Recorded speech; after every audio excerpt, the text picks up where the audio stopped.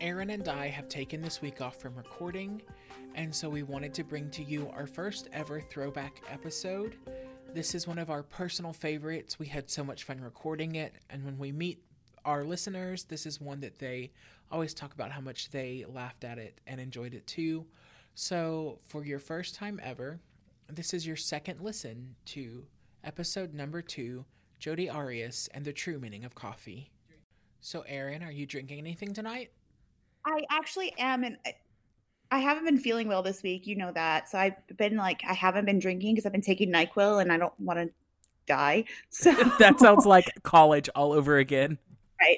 So tonight is the first night that I'm drinking in 3 or 4 days. And because last time I drank was Monday when The Bachelor was on. So because you have to. Yeah. And I knew I was going to need a drink to get through this, but fair warning, I have not drank in a few days. I end up sauced on here. So. I cannot wait. This bitch, you guys. So good news is I kept my notes to 6 pages and 1 line. I'm so proud of you. It was really hard. All right, are we ready? Yeah, tell me about this thing. Oh, Jodi Arias. You guys, I did extensive research because I was pretty sure that this had to have run on Cinemax or some other channel before it ran on Lifetime. And as far as I can tell, it did not. This was a Lifetime premiere.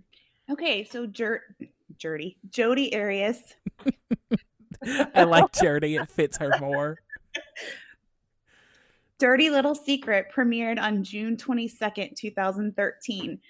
It starred Tanya Raymond as Jodi Arias. She was in Lost. She played Alex Rousseau. I was not a Lostie, okay. So I watched the first season and then I literally got lost, so I couldn't watch it anymore. I shook my head no at you, like this is not a podcast. Like everyone could see that I shook my head that I didn't know that person. Right. She's also in this new show called Goliath with what's his name? He was married to Angelina Jolie. Billy Bob Thornton? Yeah, they were creepy together. Yeah, Billy Bob Thornton. She wore his blood on his neck. Yeah. Okay, so and then Travis Alexander is played by Jesse Lee Soffer, and the thing that I see him most in is he played Bobby Brady in all the Brady Bunch movies. Okay, I actually have seen those. Of course you have. Okay, and the third guy that I'm going to talk about, the actor, he doesn't come until the end, but he gives us a moment of just pure gold and glory at the end of this movie. So he gets a shout out. His name is David Zayas, and he plays the police officer who investigates this crime. Okay. So he is in Blue Bloods, and he's just your quintessential TV cop. Gotcha. He's been in Bloodlines, The Blacklist, Shut Eye, Quantico, Chicago PD, Blue Bloods, all that stuff. Gotcha. Okay. I guess we have to talk about this movie. Unfortunately. This bitch is trash. I hate her. Okay. So every time that you can tell when the commercial breaks were, because it pops up and it says, the following presentation contains graphic violence and adult sexual content. Viewer discretion is advised. Wah, wah, wah, wah. No more sexy music. I can't. I'll try. Look, you can do the sexy music when she does the most awkward striptease of all time. Can't wait. Okay. So we cold open on brunette Jodi, and she and Travis are taking naked photos. She's posing all, I guess it's supposed to be seductive. She just looks dumb. Travis is making this muscle arms where he points his thumbs down at his muscles, and I just can't. So then he turns over and he's like, you know that this camera has a video function, right? And she's like, you want to make a sex tape? And he's like, why don't we practice first? And then that's it. So then we cut.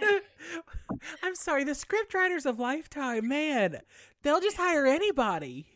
They should hire us. Obviously. God. Okay, so we cut to an audio of a 911 operator, and there's a girl on the line, and she's screaming about her friend being stabbed. She's like, there's blood everywhere. And we're walking through like Travis's house and there is blood everywhere. Okay. Everywhere. Like comical amounts at this point? I was trying to picture it. Or like realistic amounts. I guess realistic. It reminds me of an old episode of Grey's Anatomy, like when there was a shooting in the hospital. And the girl comes running into the chief's office. She's like, they say it's a saying, like, you bleed like a stuck pig. She's like, but you don't think that people have that much blood in their body. Ah, okay. Yeah. So, I mean, I guess it's realistic, but it's just so much. It's everywhere. Travis's body is in the shower. And the 911 operator is like, oh my God, get out of the house. All right. So thank God it's flashback time. It's 2006. We're in Vegas. And I just have to say that Tanya Raymond, she nails this role as Jodi Arias. She does a really good job. That's unfortunate. Well, I mean, but she makes it believable. This is one of the better Lifetime movies that I've seen. So we're in Vegas, and the best thing that I like is that this girl that is playing Jodi Arias looks just as terrible as a blonde as Jodi Arias looked as a blonde. I thought she looked striking. People can't see your face, so they can't tell that you're not serious. I'm very serious. I thought she was beautiful. Continue. I'm not going to interrupt. I can tell you're a teacher because you do that thing where you put your finger over your mouth to keep yourself from talking. Put a bubble in your mouth. Oh, I remember that. Okay. So Jodi is wearing a very inappropriate dress for a work function, even a work function in Vegas. It's like it's very tight. Now, keep in mind, it's 2006 and everything sucked in 2006. True, but also, Tanya, if you're listening to this, first of all, don't, because second of all, send me your workout regimen because I can see your abs through that dress. Honestly, if I had abs like that, I would only wear skin tight clothes. Like, let's be for real. Well, I have to at work, so I would just quit my job. I would just be naked. The true confessions of Aaron After Dark. Anyways, so I guess Travis is involved in some kind of pyramid scheme. I don't know. He's in some kind of multi-level marketing business. I don't know. But he's obviously very successful because he's doing this motivational speech right now. He's on stage talking about how much he loves his life, surrounded by posters with steps about how to succeed. And he says if you follow the steps, he can almost guarantee that you will reach your goals. That checks out. Mm-hmm. He tells everyone to close their eyes and focus on what they want in their life and to never let anything stand in the way. Can you feel the foreshadowing? Yes, and also, when somebody tells me shit like that, I'm the guy who just laughs through the whole thing. And then I lean over to my neighbor and I'm like, I'm picturing a bag of dicks. Like, I can't be taken seriously at these functions. I don't think anyone should be taken seriously at these functions. You can't. Okay, so Jodi has her eyes closed, but then she she opens her eyes and she locks eyes with Travis, like right after he's like, don't let anything stand in the way of what you want. And I guess that was it. That is real cinema magic. That's when she decided what she wanted. After the event, Jodi is like sitting with a group of people and Travis is talking to some other people and she's just like staring at him. It's very creepy. He tells a group of people about how successful he is. He's talking about his roots and where he came from and how he's just conquered so much to be so freaking rich at the age of 26 or however old he is. So he excuses himself to go to the men's room and then Jodi follows him in there. That's, I'm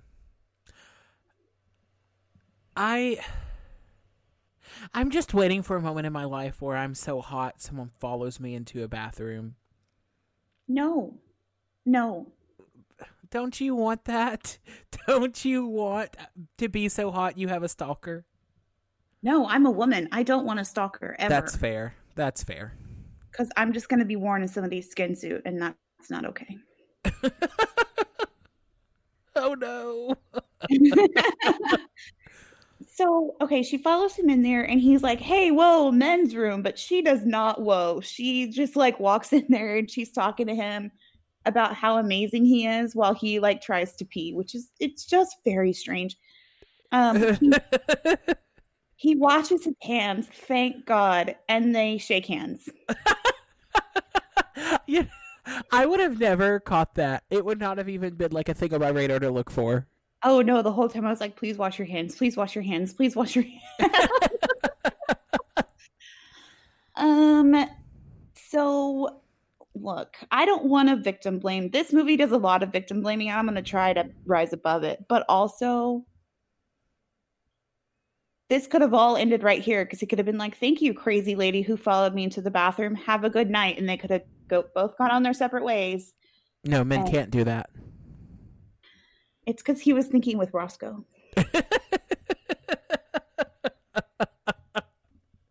And not the dog. Like, Roscoe woke up and he was like, whoo, who's that? Hello, nurse. Hello, nurse. Man, I love that show. Me too. Okay. So instead of, saying, thanks, crazy lady, goodbye, they are walking around and they're looking at photos that she's taken because I guess she's like an amateur photographer, whatever. Travis like coyly, that thing where, your guys are hitting on a girl and they're like, so what does your boyfriend think of your photography habit? Bullshit. Just come out and ask, gentlemen, just come out and ask, do you have a boyfriend? So she's like, oh, that was so subtle. And then she tells him that Travis is the only man in her life. Didn't they just meet? Yeah. Oh. Look, she's taking this motivational speaking seminar very seriously. She's found what she wants. She's focused on it. She's going to follow the steps. She's going to get it. It's going to be hers. I'm walking away from this fucking microphone. You can do the rest on your own. I can't handle this movie already. This movie is a masterpiece. It should have won an Emmy. That's all. Several Emmys. Oh, just buckle up because we're about to get to the gross part. Ready? Yes. Travis says it's late and he's like, I should go to sleep. And Jody's like, hey, let's go do something. Why don't we go up to your room and have coffee? And poor sweet little baby Travis says, I should tell you, I'm a Mormon. He says Mormons aren't supposed to drink coffee. So Jody says there's clearly been a misunderstanding because what she meant by coffee was, and I'm going to quote this perfectly, and I'm going to take a big swig of wine before I do it because. Oh no. I was just suggesting that we go up to your room, tear off each other's clothes, oil each other down, and see how quickly we can turn your bed into splinters. Coffee.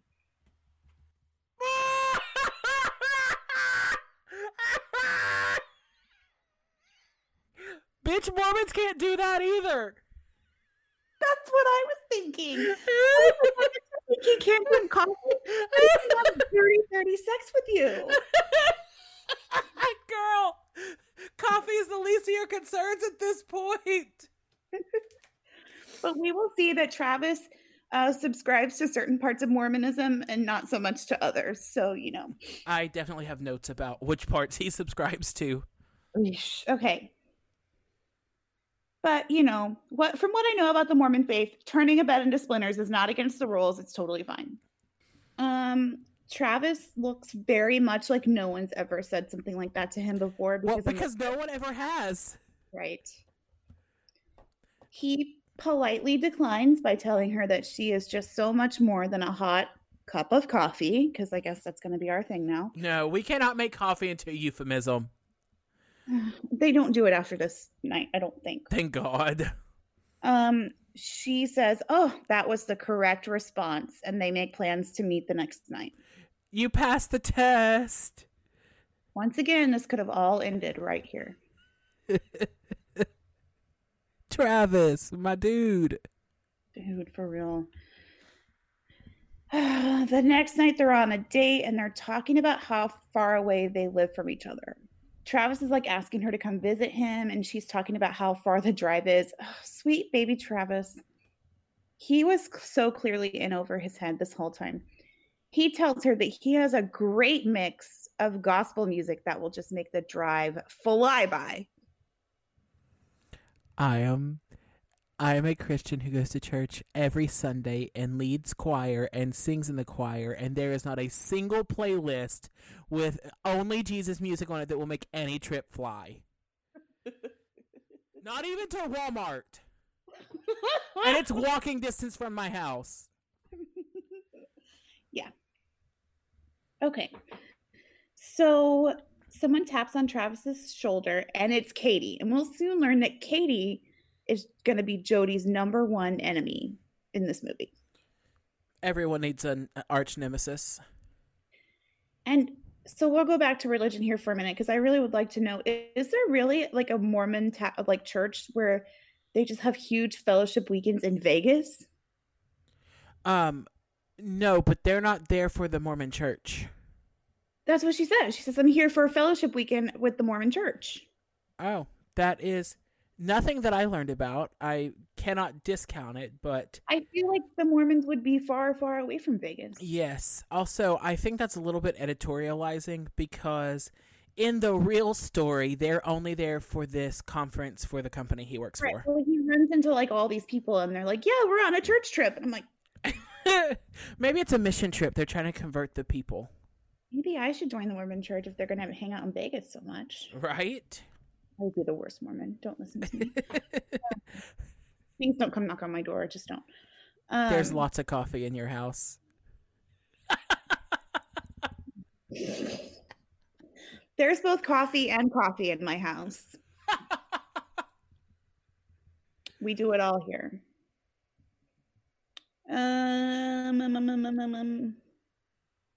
Travis introduces Jody to Katie, and then Katie like pulls him away to say hi to their other Mormon friends who are just all in town for this big church trip, which is just baffling to me. Again, he stays over there like a little bit too long, and he touches Katie's arm like a little bit too much. So Jody like gets up and she leaves the restaurant. Hackles raised. Mm-hmm. So this could have all again ended right here. It was a bad date in Vegas. They never saw each other again. Right. When they eventually meet their spouses, they tell this story about their worst date ever. There's literally a cliche, what happens in Vegas stays in Vegas on purpose. It's like it's their tagline for their advertising campaign. But no, Travis goes up to his room and Jody's just standing out in the hallway. He apologizes for leaving her, and she says it's okay by trying to fit her entire mouth inside his mouth. That's Mormon kissing. It's very aggressive. Okay, so here we go. She turns on some music. I'll fly away, oh glory, I'll fly away. No, that is not the music she strips to. I didn't think it was the stripping yet. I thought it was the gospel playlist.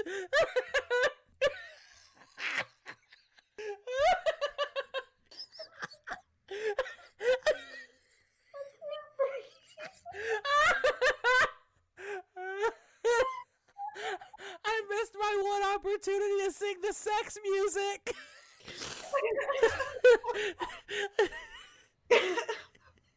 I'll fly away is now sex music.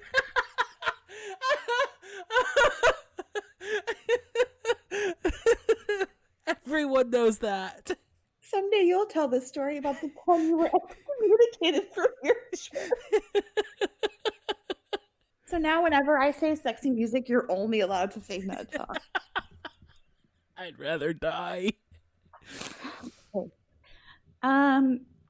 She turns on the music and she does the most awkward striptease I've ever seen. I can't respond. I'm still hung up on the music. And she is wearing this like mint green bra and underwear that, no girl. And this is here where I wonder if this really premiered on a different channel, because there is like a blur box where her nipple should be. Oh, wow. Aaron, you're getting the good end of this podcast. I know. So Travis is very out of his depth, but he hooks up with her anyway. I really wonder if she took his virginity, because he just looks very awkward. Okay, maybe it's just the actor, Bobby Brady. I can't confirm, but just what I do have leads me to believe that no. Okay, so they have sex, and then Jody stays up, and I thought first, like, oh, this is so creepy. She stays up and she's watching him sleep. Like Edward Cullen and Bella. Yeah, I haven't seen that movie, but sure. She stays up and watches him sleep, and I'm like, oh, wow, that's super creepy. But no, it gets worse, because then she gets up and gets her camera and starts taking pictures of him while he sleeps. Because she's a photographer. No. Nope. I don't like that. Nope. Ooh, okay. She does a bunch of creepy stuff in this movie, and I'll, appropriately shudder every time. Now we're at Jody's grandmother's house. And she's telling her grandmother how amazing Travis is, and how he's religious, and he's sweet, and he's funny, and he sings, and he rescues puppies, and he probably cured cancer. He's just the best person in the whole world.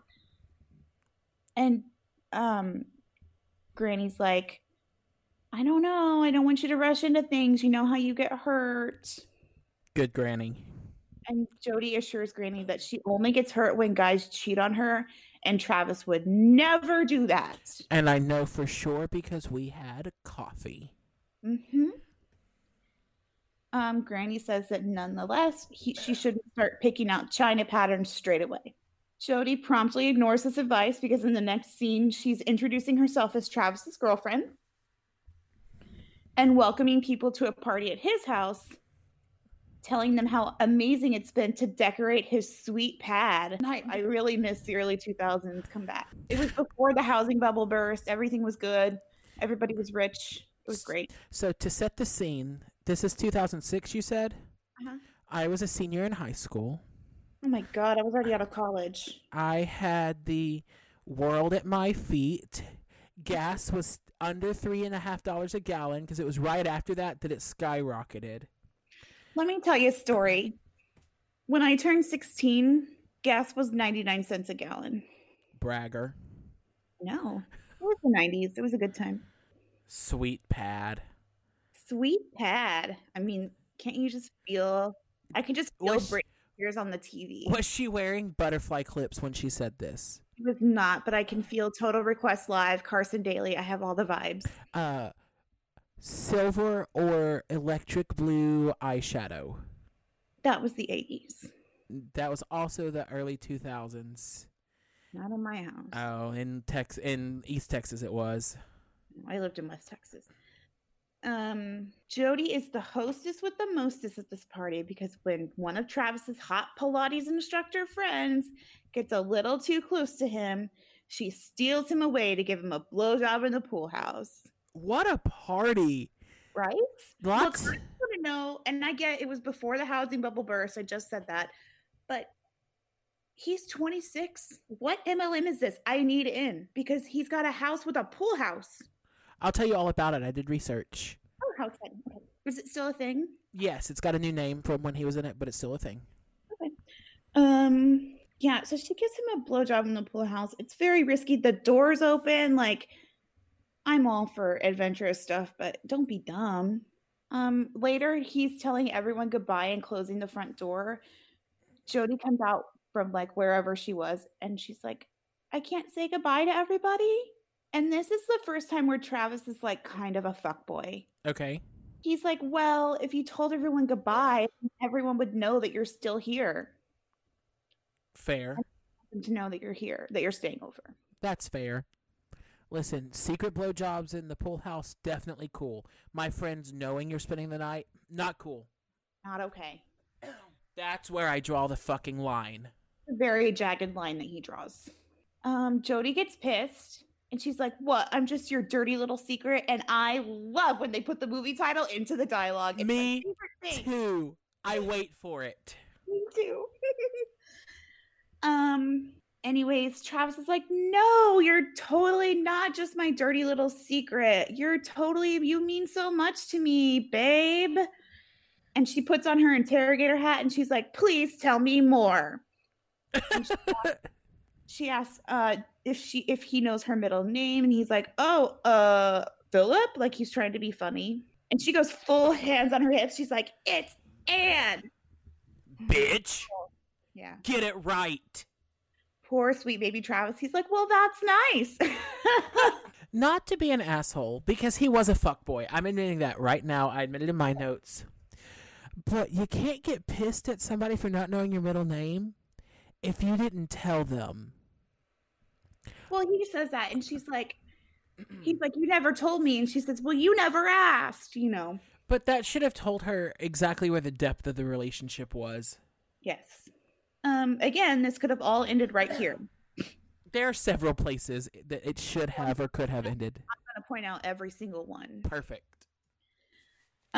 So they argue about how he never asks about her life, and he's like, oh, well, when we're alone, we just don't talk much. So Travis is trying to end the argument, and he's like, hey, let's go skiing. So they do. They go skiing. That's like last week whenever he was like, stop yelling at me, let's go to Disney World. Yeah. I'm doing this whole, like, dating/marriage thing completely wrong. I never take Sarah anywhere. We're too busy working and getting along with each other. Y'all are the worst couple ever. I know. Don't be like us, folks. So they go on their ski trip, and, you know, Jody's like trying to, you know, ask him more questions about his life. And he's like, hey, we're in a hotel. Hotel beds aren't meant for sleeping, which I totally agree with. You go, Travis. I definitely have a completely different opinion. And when symphonies hire me to travel, my favorite thing is that I get a giant ass comfy bed to myself. And Sarah's not invited. You're using hotels wrong. Anyways, they go on their ski trip. So they're talking about Mormonism, and Travis is telling her about coffee's addicted. So he, even if he got addicted to like Nutter Butters, he would have to give those up too. Jody asks if he's addicted to her, and he's like, I can quit you anytime I want, which I'm pretty sure is exactly what the addicts on intervention say. There's also not a good answer to that fucking question. So Jody we cut to later, and Jody's leaving Travis's house, and she runs into one of his friends, who I think is called Nick. I wrote it down later. I'm a little confused here because the Chiron on the bottom of the screen says 1 month later, but Jody in her conversation is talking about it was a long trip and she's getting a late start. Did they go on a ski trip for a month? Maybe they didn't leave that day. Maybe the trip was like they had 2 weeks to plan it or something. I mean, if they went on a ski trip for a month, I want to join this multi-level marketing thing. Right, or the Church of Mormon, whichever one it is. I don't want to join that. Just the MLM. So Jody tells Nick that Travis is sleeping, and they have a little like, who knows Travis better when they're like standing off about arguing about his sleeping habits, and both of them need a hobby. Why isn't Jody threatened by Nick and not whatever girl you mentioned earlier? He's the one she needs to look out for. For real. So Jody's like, oh, Travis prefers it if people call before they come over.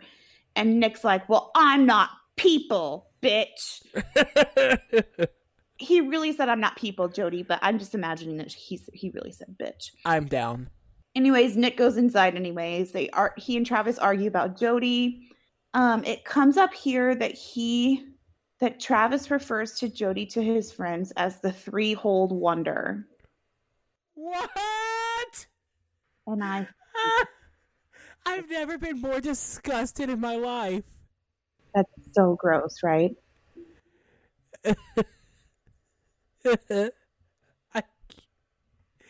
Say it again. He calls her the three-holed wonder. No, he doesn't. That's not a thing. You made that up. I did not. Oh my God. Nick wants to know what Travis... Okay, Nick ultimately redeems himself by telling this next joke, and it's so funny. Okay, I can't wait. He says, he wants to know what Travis is doing with Jody because it looks like Martha Stewart jumped on a grenade in here. Right? That was really fucking whoever wrote that line gets erased. That person no longer works for Lifetime. They're somewhere good. Right? They're probably writing for like This Is Us now. So Nick then like takes a big thing of condoms off the counter and he's like, are you gonna bring these to Bible study? I like Nick. Yeah, I do too. He's actually kind of hot too, and the guy who plays Travis is not, so I'm into it. Cut to Bible study. So they're all reading from the Book of Mormon. They're talking about sin, which is pretty funny, like sins of the flesh. Yes. Very appropriate. Jody calls Travis because she's bored. She's like, keep me company. She overhears laughing, like specifically girls laughing, and she loses her fucking mind. How dare you read the Bible with women? Right. So Travis is like, hey, girls are allowed at Bible study. We started allowing them in the 80s. They can do anything a man can do. Right. And then she's like, don't even start with me, Travis. God, I love this movie so much, and I'm not even kidding. Well, I'm glad one of us had fun because she's garbage. Oh, she's trash, but it's entertaining. At least this movie is, at least not yeah. Anyways, she wants to know what the hell is so funny at Bible study because shouldn't they be like being serious? You can't laugh with Jesus in the room. He doesn't appreciate it. And so she accuses him of having some kind of like Bible study orgy. She's like, I'll let you go so you can fuck all those girls. And he's like, oh, it'll be a minute. I gotta get him drunk first. And I'm like, oh, don't do that. Don't poke the bear. So another movie full of 16-year-olds. Yeah, for sure. Mm-hmm. Only this time they're religious. Religious 16-year-olds. That's the worst kind. Look, I have one of my very close friends and I have decided that I'm going to write someday a TV show about the church youth group that I grew up in. And it's going to be like Gossip Girl, but at church. And it's going to be fucking amazing. You've told me. Yeah. We've had some crazy shit go down in our youth group. And I'm not even kidding. That's what you've told me. But maybe you can just tell us one story at a time at the end of each podcast. Travis then hangs up on her, and so she naturally just smashes her phone into the dashboard. So she just smashes her phone on the dashboard and starts screaming, like just top of her lungs, like screaming. She pulls a U-turn in the middle of the highway and drives back to Travis's house. When she gets there, he's asleep in his bed. And I don't know how she got in, but they don't ever bring it up, which is weird. But whatever. She walks in, she turns on all the lights. She's going into like all the rooms and she's like, where is she? Where is she? And poor Travis like gets up and he's like, huh? He like gets out of a dead sleep. He's like, what's happening? Finally, she goes back into the bedroom and she pulls a scrunchie, another fucking scrunchie. I can't. Off the nightstand. And she's like, whose scrunchie is this? And Travis is like, it's yours, babe. And so she just immediately, her demeanor changes like this. Boom. She's back to like sweet, sexy, innocent Jody. And she's like crawling across the bed. And she's like, it's not my fault that you make me so crazy. And so That's probably the most honest thing she has said so far. What? I said that's probably the truest thing she has said so far. It's not his fault that she's crazy. No, she says it's not my fault that you make me so crazy. Oh, I thought you said it's not your fault that I'm so crazy. And I'm like, no, that's true. No, it's not my fault. No, then that's just as stupid as everything else. So they have sex again. And like, again, this could have ended right here. I'll fly away. He could have been like, get out of my house. How did you get in here? Please leave. But no, So the next morning, he's getting ready for church while she's in bed. And she wants him to blow off church, and he says no. He points out that it's not just church to him. Someday he'll marry a Mormon. Uh-oh. And Jody's eyes go black. And again, this could have ended right here. Travis's phone goes off. And of course, like, Jody looks at his phone, like she's going through his phone. And we've had this discussion, like, in the group. I'm not on board with the going through the phone thing. I know other people have different feelings about it. It's a big deal breaker for me, so this really pisses me off. Me too. If you trust somebody, there's no reason to do it. Sorry. And if you think you need to go through their phone, then you don't trust them. You need to get the hell out. Like, exactly. Ding, ding. That's it. That's it. It's either, yeah, there's no gray area to me there. There's no reason to go through somebody else's phone ever. Right. Even if I go through my kid's phone, I don't do it behind his back. Right, exactly. I was about to say it's different with kids, but exactly. I would never do it behind a kid's back. I don't do it behind his back. If I need to look at something on his phone, he sits there with me. So there's no gray area there for me. I'm sorry. It just really bugs me. So this text is from Laura, and she answers the text for me, which is even worse. This is such a beautiful story. Right? Can you imagine the wedding video? But what she says, I can't talk right now. I'm cuddling with Jody. Why would no man has ever texted that to another human? Ever. Never. Can't talk right now. I'm cuddling with Jody. Yes. Okay. Yeah. Okay. So we head back to Jody's hometown, and she's like doing yoga with her friend. She's doing normal things. Her friend is like, hey, he should be all over you. He should be chasing you. Boys would be beating down your door if you would just look around. There's plenty of good guys out there. Jody's friend is like the actual sane person in this movie. I'm glad there's one of them. And but Nick. Jody has the one-track mind. She's all about Travis. She's like, he loves me. So Justin, she gets a text, and it's from Travis, and he says, you texted my friend Laura? Not cool. Yes. Mormon. Neato. Yeah. So Jody like plays it off, and she's like, oh, he just really misses me because he loves me so much.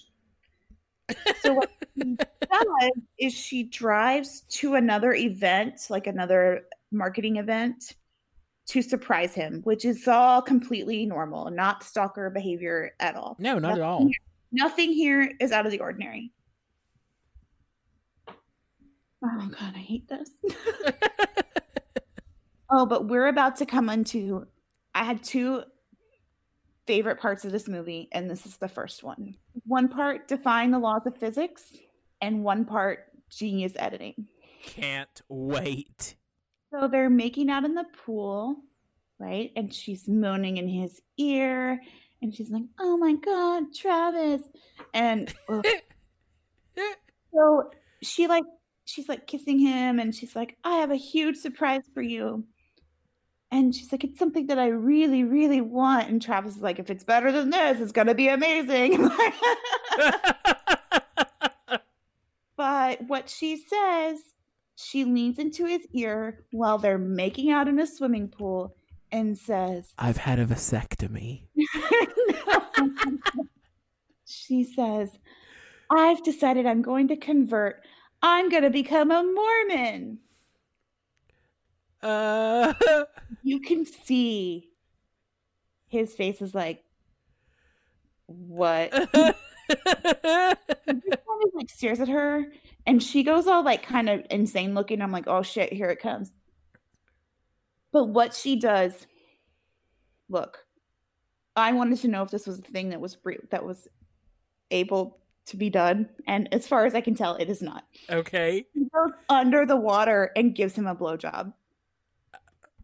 I mean, it can be done, but not for extended periods of time. I don't think it can be done right. Not like a full, not the whole thing. No, not to completion. No. Thank you. So he forgets how upset he was real Well, okay, maybe to completion depending on his stamina. perhaps. But I just think like at some point you have to breathe. You have to. I can't figure it out. But if somebody knows, please send us an email. Like podcast@gmail.com. They would blow up my sex game for real. Put it in the subject line so I don't have to read the whole thing. That's for Aaron only. Okay, so anyway, she goes under the water and Travis's eyes roll back in his head. Then she comes out of the water and it's Travis baptizing her into the Mormon church. It was beautiful.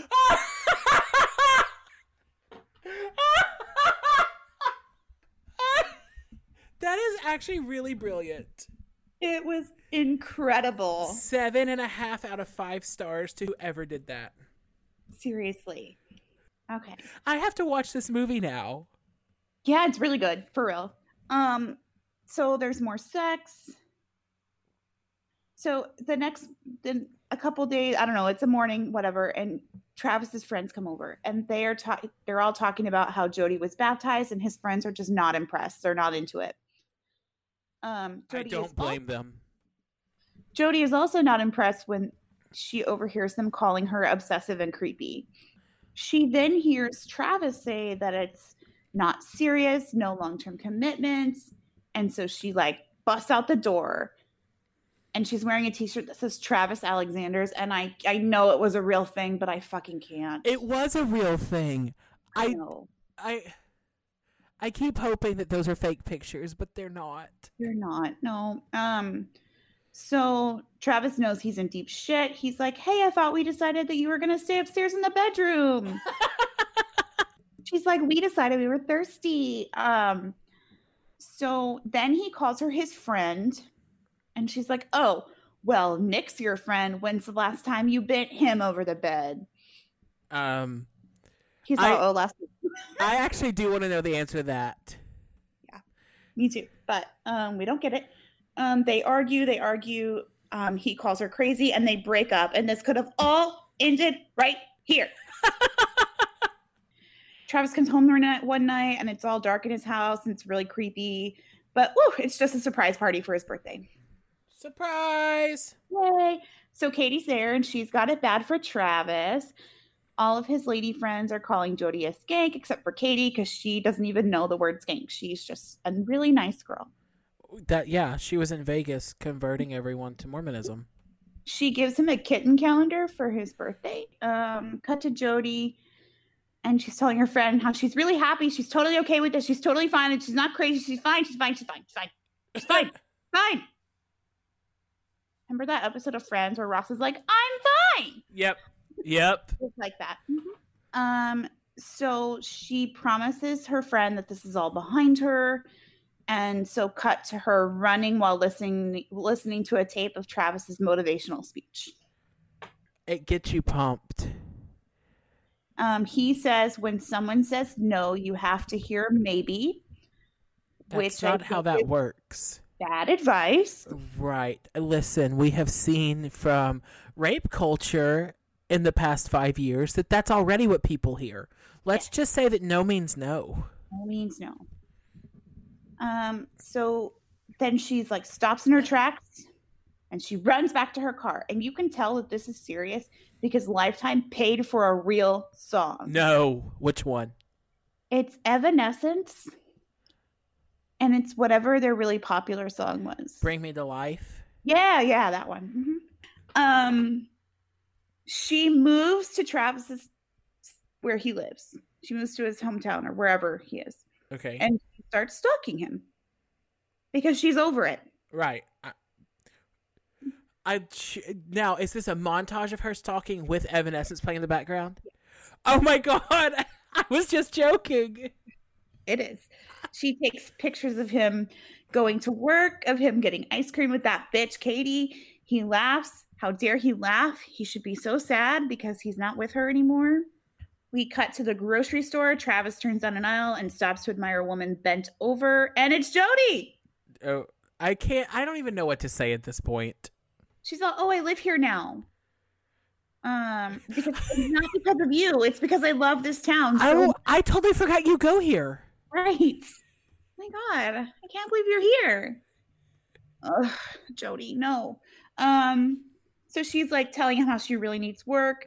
She's not above cleaning houses. So of course, cut to her arriving at Travis's house in a French maid costume. And I don't think I don't think the house got cleaned because she's naked in the next scene. It's a different type of cleaning. You wouldn't get it. Okay. So he's like, he's freaking out a little and he's like, oh, we shouldn't have done that. And she's like, oh, no, this is totally casual. If you want something more, that's fine. But if not, it's okay. It's a trap. Right. That's a trap. Yes.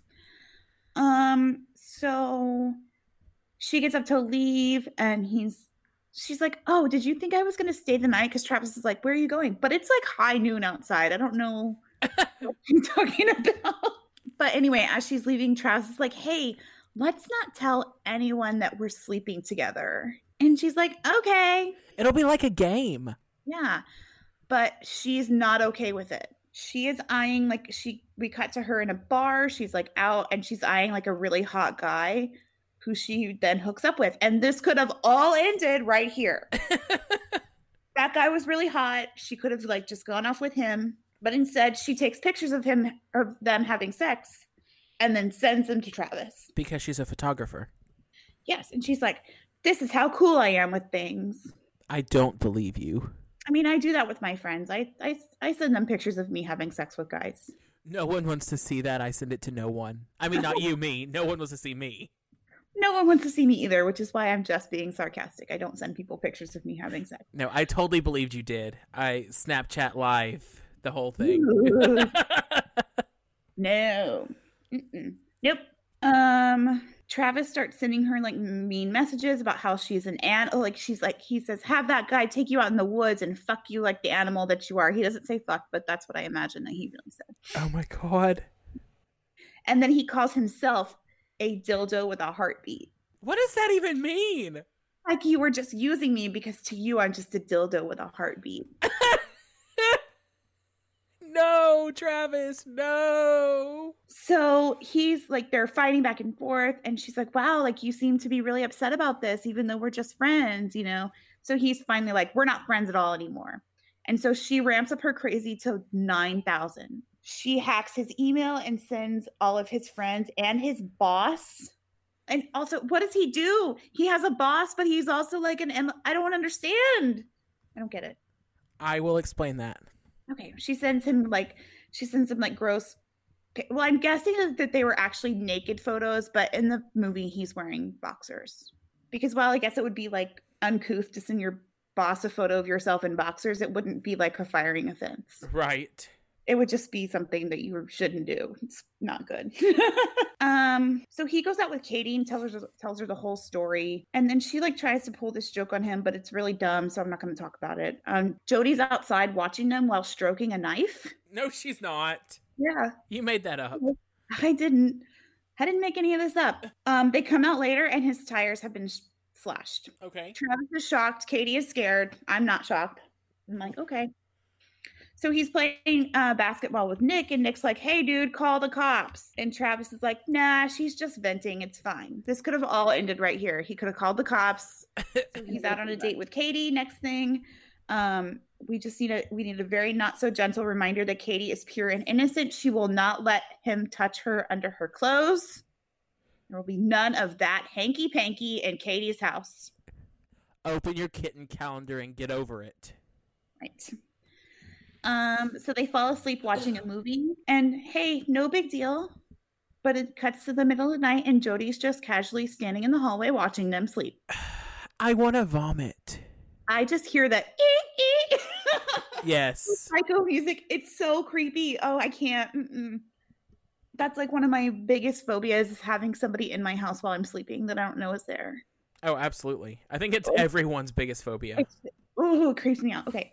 The next morning they wake up on the couch and Katie's like, do you have any orange juice? So she goes to get some orange juice and Travis goes upstairs to his bathroom and there's photos of him and Katie taped up all over the mirror. Man, she worked hard. She's like those elves that make shoes overnight. Seriously, I'm like, how did she get into the house, take the photos, sneak out, get them developed, sneak back in, tape them all up, and sneak back out with nobody noticing? Or was it like a 1.5 megapixel digital camera that she used his printer to print them off on? It's 2006. Yeah, they had like, I had a digital camera in 2006. It was a 1.5 megapixel. She was running his printer. Like, wouldn't that have made noise and woken him up? I don't know. Depends on how comfortable he was with Katie. Oh, I don't know. But either way, it's real creepy. So instead of calling the police, Travis calls Jody to yell at her. This could have ended right here. Yes. Thank you. You stole the words right out of my mouth. Jody's like, hey, you're crazy. I'm at my grandma's house. It's okay. Everyone gets a little jealous sometimes. But watch out with Katie because someday she'll just disappear. No. And she does all this while she's like playing with a gun. It's very creepy. So Travis invites Katie to Hawaii. Okay. And so while he's doing this, like they're talking, she's like, oh, I got to go buy a new bathing suit. Da, da, da, da, da. And she picks up the following note from her windshield. It says, if you sleep under the same roof as him, you are giving the appearance of evil. You are a daughter of God, and you have been a shameful example. Be thou clean, sin no more. Oh, yeah. I get those every Tuesday. I can't. So clearly it's from Jody. So then Travis meets Jody in the park to aggressively ask her to go away. He's like, please fucking leave me alone. She says, you're just pushing me away because you love me. And she's like, and it's not because she's crazy or irrational or a stalker. It's because Jody is what Travis wants. That's why he's pushing her away. That's not how any of this works. So Travis points out that he never told Jody that he loves her because he doesn't. And I can hear the psycho music again. Burn. Yeah. So Jody says he doesn't know his own feelings. He says he's with Katie. Travis says, oh, I'm with Katie now. So she does what every normal girl going through a breakup does. She dyes her hair dark. That's actually the most accurate thing of this story. And that's a thing. Look, if you ever have a friend and she goes from blonde to dark or blonde to redhead or whatever, she's going through something. Just let her do her thing. Elwood's taught me that. Then she cuts up all the pictures of her and Travis and shoots a gun at herself in the mirror. Wait, sorry, that last part wasn't normal. It was just the first part. I was like, that took a really hard right turn. Okay, here we go. It's June 4th at 2:30 in the morning. Travis is sitting on his couch. He's staring at a copy of the Book of Mormon that he's using as a coaster. As a poster? Coaster? Oh, coaster. Okay. I'm on my second strongbow. Jody casually knocks on the door. Again, it's 2:30 in the morning. Like you do. And she's like, hey, I just came to say goodbye. And this is where it all ends because he's like, okay, bye. It was nice to see you. And then he closes the door and locks it. He goes to bed and everyone's still alive. No, he doesn't. He invites her in. No. Yeah. He makes her tea. Jody says she's moving back to California. He says, oh, well, we're really going to miss a good portion of our good looking is moving away. I don't know, whatever. He tells her he's pretty. And so she's like, he says, oh, you're so good looking and easy to be with. I guess Katie broke up with him for not having principles, which I can't really argue with poor Katie in this situation. Right. So Travis is like, hey, Jody, you've really been acting crazy. So she cries and apologizes. And then they say goodnight. And then she leaves. He locks the door. He goes to bed and everyone's happy. I don't believe you. No, they have sex.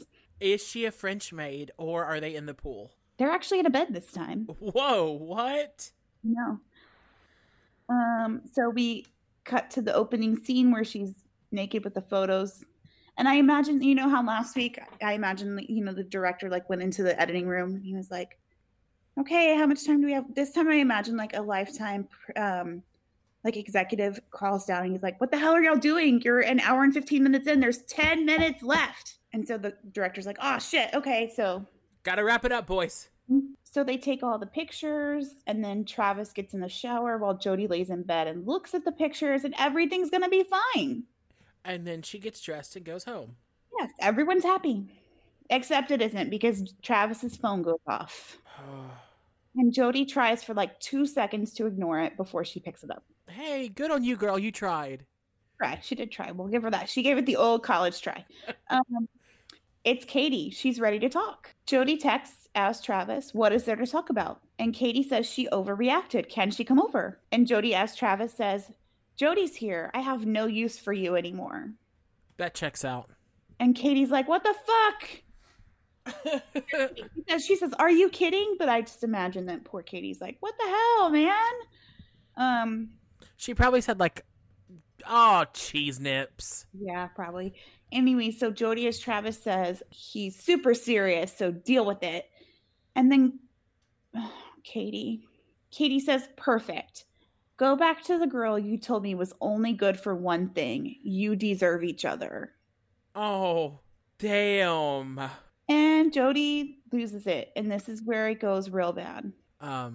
She throws all this stuff out of the window. No, she opens the shower and starts taking photos of him. And at first he thinks like it's sexy time. So he's like posing and she's like, turn around. I want to see your shoulders. But she's not saying it in like the way that she was usually saying things. She's very like monotone and you can tell like the girl has snapped. Oh no. It's bad. So then when his back is turned, she stabs him. No, Jody, no. She stabs him a lot, and I know it's a movie, but I can't imagine that this guy just stood there and let her stab him and did not fight back. He had defensive wounds in real life. He doesn't, and he like stumbles out of the shower, and it's so sweet. Like he like stumbles to the sink to spit blood in it, like it's like there's not blood everywhere else already. Just spit on the floor, baby. It's fine. He like falls on the floor, and she just keeps stabbing him, and there is blood everywhere. He crawls out of the bathroom. He's trying to crawl down the hallway, but she stops him and she slits his throat. Oh no. And again, blood everywhere. It's so bad. She drags him back into the bathroom where she turns on the water, and then she shoots him, even though he's already like real dead. Like he's dead. Right. She shoots him. I don't understand. So he's dead. The detectives come and they find a palm print. They find Jody's camera in the washing machine. And I'm like, girl, take it with you. What's wrong with you? Because so far she's proven to us that she is completely sane. Like, who says, oh, first of all, she texts Katie, like, Jody's here, and then murders him. Right. Uh-huh. So they managed to get some of the deleted photos back because that's how science works. Which it is. That's how science works. That is how science works. Yeah. 6 weeks later, Jody is arrested, and we have my other favorite part, and I'm going to direct you to the drive in just a second. You put something in the drive for me? Yes, I did. It's like Christmas. The detective puts her in the car. Like he's arresting her. He puts her in the back of the car, and she turns to him and she says, can someone grab my makeup before we leave? No. And yes, I know that the detective was supposed to look exasperated, but please open the drive and open the photo that says sad cop. Okay. Because I can see into his soul, and that actor is reevaluating every single life choice that brought him to this part in this movie. Oh no. Okay, hold on. Is it in the photos folder? No. Oh, okay, that's fine. I think it's just in the... Just in the drive? Yeah. That's cool. I don't know how to do things. I'm really hot, but I don't know how Sad to cop, I see it.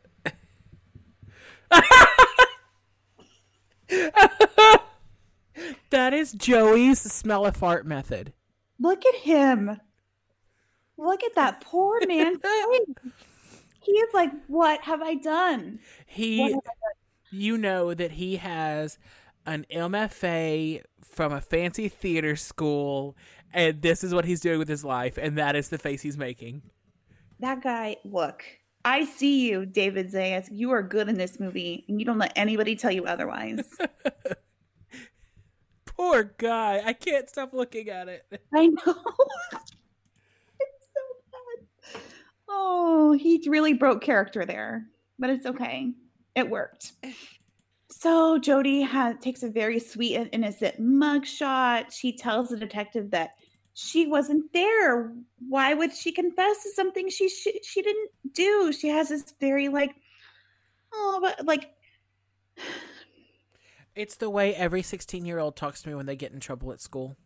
Absolutely. Yes. I was going to say it's very like Little Orphan Annie or like, the old like Shirley Temple movies where she's like, but I don't know what you're talking about. Right. But Mr. Adams, I could have never done that. But I would never. Yeah, that's. So we're back in the forensics lab, and look, how many hands does Jodi Arias have? One. Well, I would think two. I don't know. I thought you were going to tell me a different number, so I was just trying to guess that it's going to be crazy. I don't know how she has enough hands to murder this guy, take photos, and drag his body around like all at the same time. Who knows? Girl, you're overachieving. Don't give her any kind of alibi because her case is being appealed right now. Or it's up for appeal. Don't give her any information that could make her case. She only has two hands. Right, you just said that it would be impossible for her to take pictures and drag a body and stab him. No, I said, how does she have enough hands to do all those things? Because she did. There we go. Now we're back to her guilt. Oh, she's guilty. I'm just saying, let's not help her defense at all. I'm not trying to. So next her story changes about 9,000 times. And we get a montage of all the weird shit she did while she was interrogated, and I'll let you talk about that. I can't wait. She's being interrogated, and she says it was two white Americans, which is not a thing. There is no such thing as no. That's not a way to classify people. I'm sorry, but extra credit to her for not immediately going to two Mexicans or two black men, because that's what history has shown that people say. True, but she gets no credit because nobody says white American. A small foreign faction. So she says it was these two white Americans, and then when the gun jammed after they tried to shoot her, they just let her go instead. That checks out. White Americans are known for letting people just go. They're known for their benevolence. We get a bunch of news audio bites from actual newscasters and all the crazy shit that they find, the photos, the text messages, all that stuff.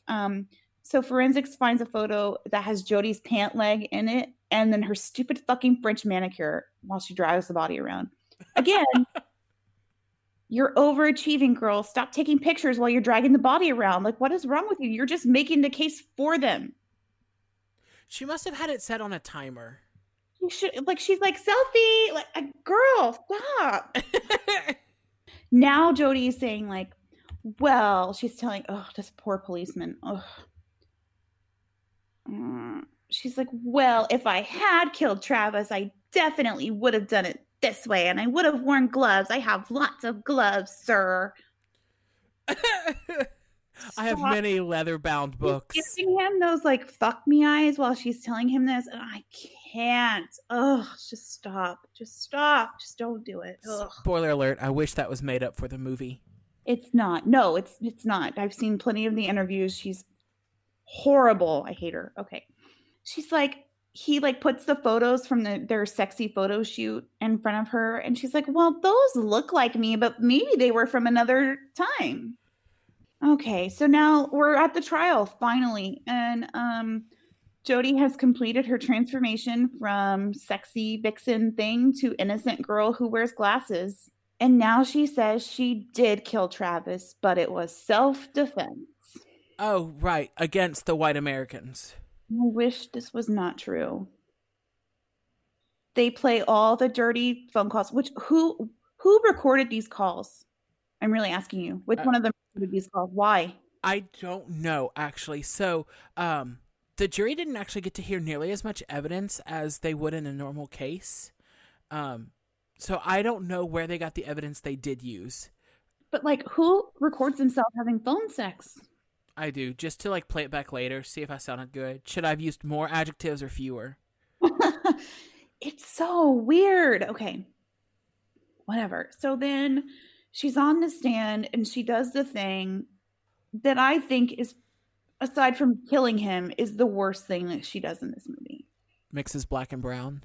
No. She says that she once saw Travis masturbating, and when she came in the room, he puts away a picture of a little boy in his underwear. No, she did not. She did. He's already dead. Like, why? You already murdered this person. Why continue to. His family is in that court. Oh, it makes me so mad. His family is in there. God. What a monster. Family is listening to this. His family, his friends, his grandmother, whatever. They're all in there listening to her tell this story that is a blatant, bold-faced lie. Absolutely. What a monster. Like, I wish I had something quippy to say. She's just trash. I hate her. Ugh. And hey, it's our friend Nancy Grace. Here to save the day. Nancy Grace is in the movie? Oh, her voice is. So, real story, truth time. In high school, I was obsessed with Swift Justice with Nancy Grace. Her courtroom TV show. I watched it. Like, if I was sick, I would make sure that I watched that. Top Mom. Yes. Okay. Where were we? Nancy Grace? Yes, Nancy Grace. Oh, Nancy Grace says Sex Mojo, and I need that to never happen again. Sex Mojo. I'm disgusted because I'm picturing in her voice with that, I'll talk to your manager, Bob. Okay. So they show a bunch of clips of her changing plates after the murder and leaving messages for Travis on his voicemail and turning off her phone so it won't ping off the towers between his house and hers. She fills up with gas cans instead of at a gas station. So she makes the whole drive back without stopping in a gas station. They're trying to prove that she premeditated this murder. Right. And then she ditches the gun. And I will just say the jury in this trial needs a better poker face. Because they're all like, oh, yeah. We cut to another interview with the detective and she's crying. Now she's crying on the stand. And the lawyer is like, did you cry when you were stabbing him? And she's like, I don't know. And he's like, did you cry when you shot him? Did you cry when you slit his throat? Da-da-da-da. And she's like, I don't know. And he's like, then why are you crying now? But she's guilty as fuck. Bye, bitch. We cut to prison where she's talking to Travis, i.e. herself. And she's telling him how sorry she is. And she's asking, why didn't you love me back? Why didn't you love me back? And then we cut to a singing competition. This is the very end. Where she's singing Oh Holy Night, which we all know is a real thing that happened. She did win like an America's Got Talent inside of her prison. Yeah.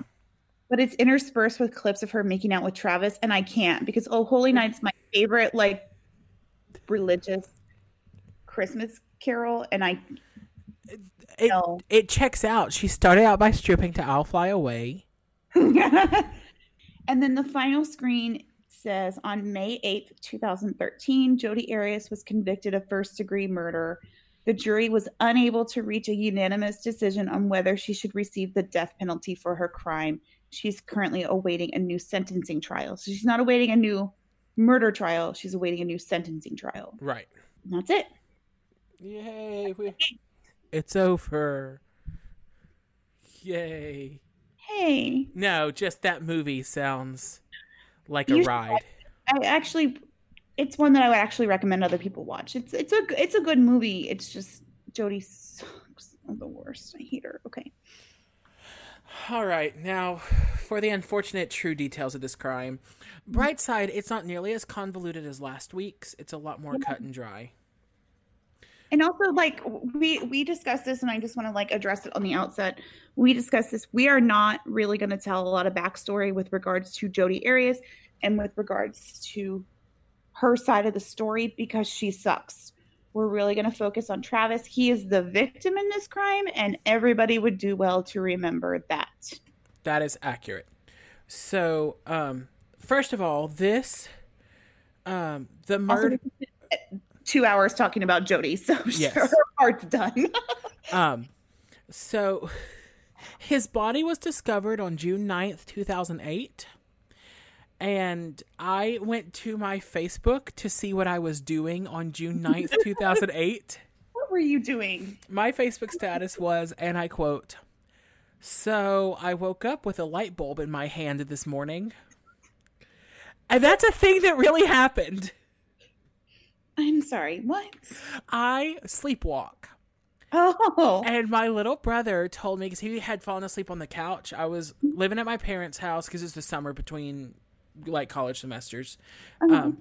But I woke up in the middle of the night and got dressed for work and like stood in the bathroom with the lights off and brushed my hair and sprayed cologne on. And I sprayed like, it was so strong that when I woke up the next morning, I could still smell it. Like I just sprayed it. Wow. I sprayed a lot, apparently. Then I climbed back into bed. I unscrewed the light bulb from the lamp beside my bed and just held it in my hand for the next 4 hours. Interesting. So that's where I was in life. So I guess I didn't post anything on June 8th, 2008. I did post that I was sleepy on June 3rd, 2008. Well, there you go. Just at the top, my sources, I started with the Wikipedia article, The Murder of Travis Alexander. Mm-hmm. And then I read the Jodi Arias Murderer from biography.com. Mm-hmm. And then because I promised all of our loyal listeners that I would not read any more books because I'm back at school, I also read the book Picture Perfect, The Jodi Arias Story by Shanna Hogan. So as you said, we're going to focus on Travis first. So I'm going to say at the top, if I'm casting Jodi Arias in my dream movie, she's played by Alyssa Milano. Yeah. Uh-huh. I see that. And Travis Alexander is played by Jason Segel. I love him. Me too. I have a huge crush on him still. I do like him a lot. Mm-hmm. Me too. So Travis Alexander was born July 28th, 1977, and he was born in a large family. He had 7 siblings. And he also Mormons. Yeah. His parents were not practicing. They were actually both addicted to drugs, and he had a really hard childhood. Wow. Yeah. So when he was 11, he couldn't endure his mom's abuse anymore. And so he documents right before he died, he was writing a memoir. And so in his memoir, he documented the night that he discovered the Lord, and he spent the whole day screaming out for God to send him someone to rescue him from his mom. And his grandmother, actually his dad's mom, came and picked him up, and he just spent the rest of his childhood with her. Wow. And so after his dad died, his mom, like his parents divorced, his dad left. Mm-hmm. But after his dad died when he was like 14, his mom just could not take care of them anymore, and so his grandparents went and picked up all of his siblings. That's really sad. Yeah. But it was there that he really got into the Church of Latter-day Saints. Mm-hmm. He started attending church regularly, and he eventually threw himself like full force into it. He was baptized young, and he grew up to be a devout Mormon. He went on his own mission as an adult, which is something you do in the Mormon church. Like it's one of your coming of age things. It is. Oh, well, if you're a man, right? If you're a boy, you go on your mission. You're gone for 2 years. From what I know, I studied the fundamental Church of Jesus Christ of Latter-day Saints a lot when I was in college. So I actually do know a lot about the regular Church of Jesus Christ of Latter-day Saints as well. You go. They just give you like a place where you go, and they send you to that place, and you live there for 2 years. Right. Mm-hmm. And you try to breed, like the more people that you convert, I guess you get, I don't know. It's not like accolades. I don't know. It's very complicated. Yes. But it's a thing, like they actively go, and those are the people that knock on your door on Saturday morning. Right. Mm-hmm. When he came into adulthood, he was working 3 jobs to try to keep himself afloat, and they were all kind of dead-end jobs. And while he was working these jobs, he found out about this company called Prepaid Legal. And Prepaid Legal is an insurance plan for you to pay in monthly in case you ever get sued or need legal counsel for some reason. And it is very much a pyramid scheme. So Travis had people working above him that his check filtered up to. Okay. And so that was between that and then another company he started later with a friend to make women dress more modestly. Those were his 2 bosses. Oh no. I want to get that out of the way early. Oh, sweet baby. No. But actually, this is what I found super interesting about him was when he was in his mid-20s, he actually had a near-death experience. Really? Yeah, he went to a diner with some friends, and a masked gunman came in and held them at gunpoint. Many of his friends actually were able to hide out of sight, but he got caught, and so the guy held a gun to him and told him to give him his wallet. Travis didn't travel with his wallet. He had his cell phone and he had cash, and that was it. So he gave all that up, and the guy just kept accusing him of having a wallet and just like screamed at him to give him his wallet. Travis said that his life didn't flash before his eyes, but he was surprised by how many thoughts you could have at one time in a short amount of time. But one of the... Oh, go ahead. How horrifying is it that he survived that and then died the way that he did? That's terrible. Because I think I'm a talented writer, I wrote, he would not survive the next brush he'd have with death. But eventually... In his early 20s, he survived a gunman. In his late 20s, he did not survive his crazy girlfriend. One of the people in the diner slid their wallet over instead, and so the gunman took it and left. That's crazy. Yeah. So he lived with a lot of tragedy, and that's really sad. Yeah, it really is. He had a really rough life. So prepaid legal still exists, by the way. It's now called Legal Shield. Okay. But he moved up really quickly through prepaid legal. And he really found like his true financial independence. He very quickly was able to save up enough to buy a really nice house in Mesa, Arizona. Which was not, it was starting to grow, because as you pointed out, it was the bubble of the housing market. And so things were just starting to move that way. And so he was able to get land for pretty cheap. And like it was a new build. He paid for a new build. So it was this really stellar house for somebody in his mid-20s just getting started. I don't know if you talk about this, but it's interesting because he has this in the early 2000s. He was murdered in 2008. I wonder how well he survived like the bubble burst of 2007. Right. I don't talk about that. He fared pretty well. He fared pretty well just because his services were like on top of selling everything, he was a motivational speaker at the prepaid legal conferences. Okay. And so his job was pretty secure because he was really charismatic, and he had this alter ego where he'd come out in like overalls and like a yuck kind of attitude, and that was like what life is like when you don't have any money and when you don't take care of yourself. And then like serious Travis would come out and he would tell them what it's like to live financially stable. Oh God. So I chose this point in my notes so he is at a prepaid legal convention in Las Vegas where he's speaking, and it is at this convention that he meets just getting on her feet Jodi Arias. And then I wrote, listen, Jodi Arias is garbage. I don't have a kind way to talk about her, but I'm going to try to stay level-headed. So just a quick rundown. She was born July... That warning at the beginning of this episode, because I also did not have a nice way to talk about her, and I just don't. No. What she did was horrible, I don't understand it. She was born July 9th, 1980 in Salinas, California. She had 3 siblings, like full siblings that lived with her, plus a half sibling from her dad's previous marriage. She claims that she had a well-adjusted childhood until she was 7, and then her parents got abusive. She said they stopped just like swats and instead started whipping them with like belts and wooden spoons and those things. So she turned to my mother carried a wooden spoon in her purse, and I've never murdered anyone. No, I'm just telling you what she said. Okay. Jodi, at a young age, she turned to drugs, and this caused a rift in her family when her parents found out.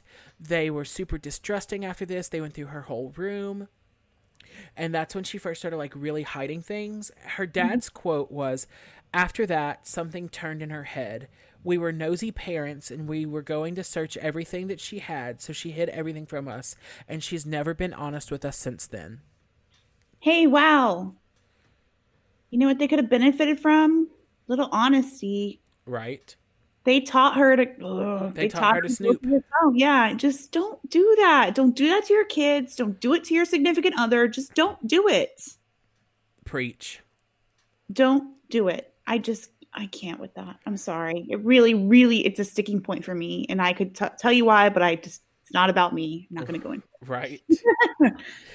So, as a young adult and into adulthood, she had a string of bad relationships. She worked like lots of dead-end waitressing jobs, but she had this dream to be a real estate investor. She never actually took any classes or did anything toward it. She just told everyone that was her dream. Sure. Uh-huh. But at one point she was... I want to be a Kardashian. Like, I'm not trying to, actively trying to become one, but I would like that. Right, exactly. Kris Jenner, call me. There, look, now I'm trying. Yay! So the only step that she made toward being a real estate investor is she convinced one of her boyfriends to go in and buy a house with her. And it was like a $200,000 house. And listen, I can't afford that. And Sarah and I have 2 stable incomes. I don't know where they thought they were going to get this money. Okay, so this is in California too, right? Yeah, where land is much more expensive. Listen, here in San Antonio, Texas, or just in Texas in general, I mean, if you get up in Austin or Houston, but so we'll say in the hill country of Texas, $200,000 will buy you a lot of house. Yeah. It will buy you a really nice house. In California, if you've ever watched Fixer Upper or House Hunters or anything, those people are paying $750,000 for a 2-bedroom, 1-bath. Oh yeah. So don't come with me. No, that was such a bad idea. If you're going to invest in a house in your 20s, do it in a place where the property values are really low. Right. Exactly. Like any good real estate investor would know to do. So, she was living with this boyfriend, and then his ex was moving to Monterey with their son. So he moved so he could stay close to his son. Look, I would kill to live in Monterey. Have you watched Big Little Lies on HBO? No, but I read the book. Oh, the book is excellent. Watch the miniseries. It's actually really, really good. And I generally don't. They both stand on their own, but Right. they drive. It's set in Monterey, California, instead of Australia. And so the drive, like in the opening credits, just gorgeous. I would kill to live there. Gotcha. Anyway, so he moves there, and so she breaks things off with him. She couldn't keep up with the payments on this house, and she felt like she was underneath it. So that's when she heard about prepaid legal. So she went with some friends to this prepaid legal conference. And so, unlike in the movie, thank God it was not like the movie. Sigh of relief for everybody. She is sitting at... Can I read that line again? Please do. I'm never going to open my notes again. I shouldn't. No, it's okay. Well, now they're open. Hold Okay. on. So did she really not say... I'll fly away, oh glory. Okay. Did she really not say, I was just suggesting that we go up to your room, tear off each other's clothes, oil each other down, and see how quickly we can turn your bed into splinters. You know, coffee. It's not bad. It's grosser the second time. Look, that's my new pickup line. Gentlemen, if you meet me in a bar, that's what I'm going to say to you. I can't. Okay, so God, I hate her. She probably didn't even really say that, but it's gonna in my head always be something she said. Headcanon, yes.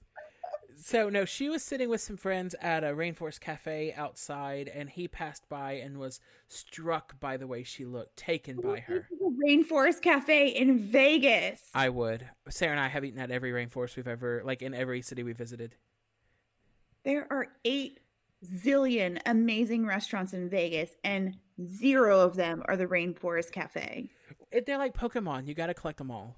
No, you don't. You don't. I once went to that restaurant in Vegas, where they have the wine people that strap to like the zip lines, and they go up and down and they get your wine for you. I've not heard of this. Like bomb. Mm-hmm. When we have podcasting money, I'm having that installed in my house. Anyway, so she's sitting with her friends. Travis comes and introduces himself, and she found him handsome, said he was well built, and he was dressed in a dark suit. They chatted for a while, and he was just drawn to her. So the next day he called and invited her to the prepaid legal Black and Gold Ball, which was an exclusive like black tie event for the executives of this company. And she said she hesitated in accepting because she hadn't brought anything nice enough. So he called her again, and he was like, I have a friend who brought 2 formal gowns. Why don't you try one on and see if it fits, and we can go together. So she decided to go. So he what? He pretty womaned her. Yes, exactly. So this started their like their romance that was just so chaste from the get-go. I wrote, their subsequent relationship started chastely and innocently and fuck-uppedly enough. Oh, God. They carried on this long-distance relationship. He was in Mesa, Arizona, and she was in Yreka, California, and I did look up pronunciations to see if that was correct. Is that a place? Yeah, it's Yreka. But I definitely had to look up their Wikipedia page to see how it's pronounced. Yeah, because I would call that like Eureka. I said Erica every time. So they talked to each other every night on the phone, and he had some friends, the Hugheses, who were kind of the halfway point between his house and her house. So they'd meet up there on the weekends, and the Hugheses would offer them both bedrooms to stay in, and that way they could see each other. Mm-hmm. Their relationship really blossomed over MySpace, and thank God for MySpace, because we have these quotes. Are you ready? Fucking MySpace. Hit me with them. So ready. So, he once commented on a picture of her, I wonder how much you raised the hotness level of Yreka all by yourself, factoring in its per capita stats before you came. I am sure it has raised exponentially. God, I'm so turned on right now. Don't fucking hit on me with economics. Yeah, that's not the way to do it. No. That's okay. She won up to him because she actually started pursuing Mormonism way earlier than you mentioned in the movie. Mm-hmm. So he had posted a picture on MySpace that she commented, you look so innocent. Very much what Adam must have looked like in the Garden of Eden. Shut the fuck up. That didn't happen. I read that in the book and I rolled out of bed. I was laughing so hard. That did not happen. Please tell me that didn't happen. No, that's 100% real.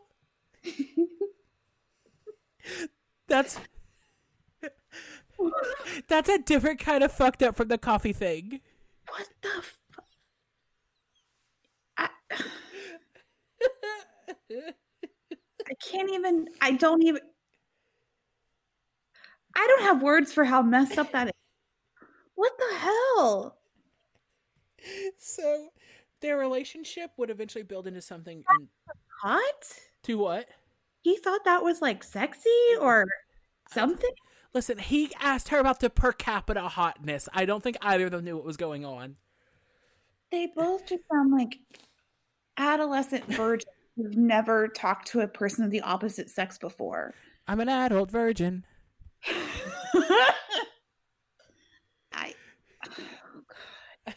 So, hold on, I gotta refill my wine glass. We're there. Okay. So their relationship really got intense after that. She was throwing herself into Mormonism to be closer to Travis, and in air quotes I wrote, and closer to God. Sure. They studied the Book of Mormon together, and they appeared as chaste as anyone could imagine.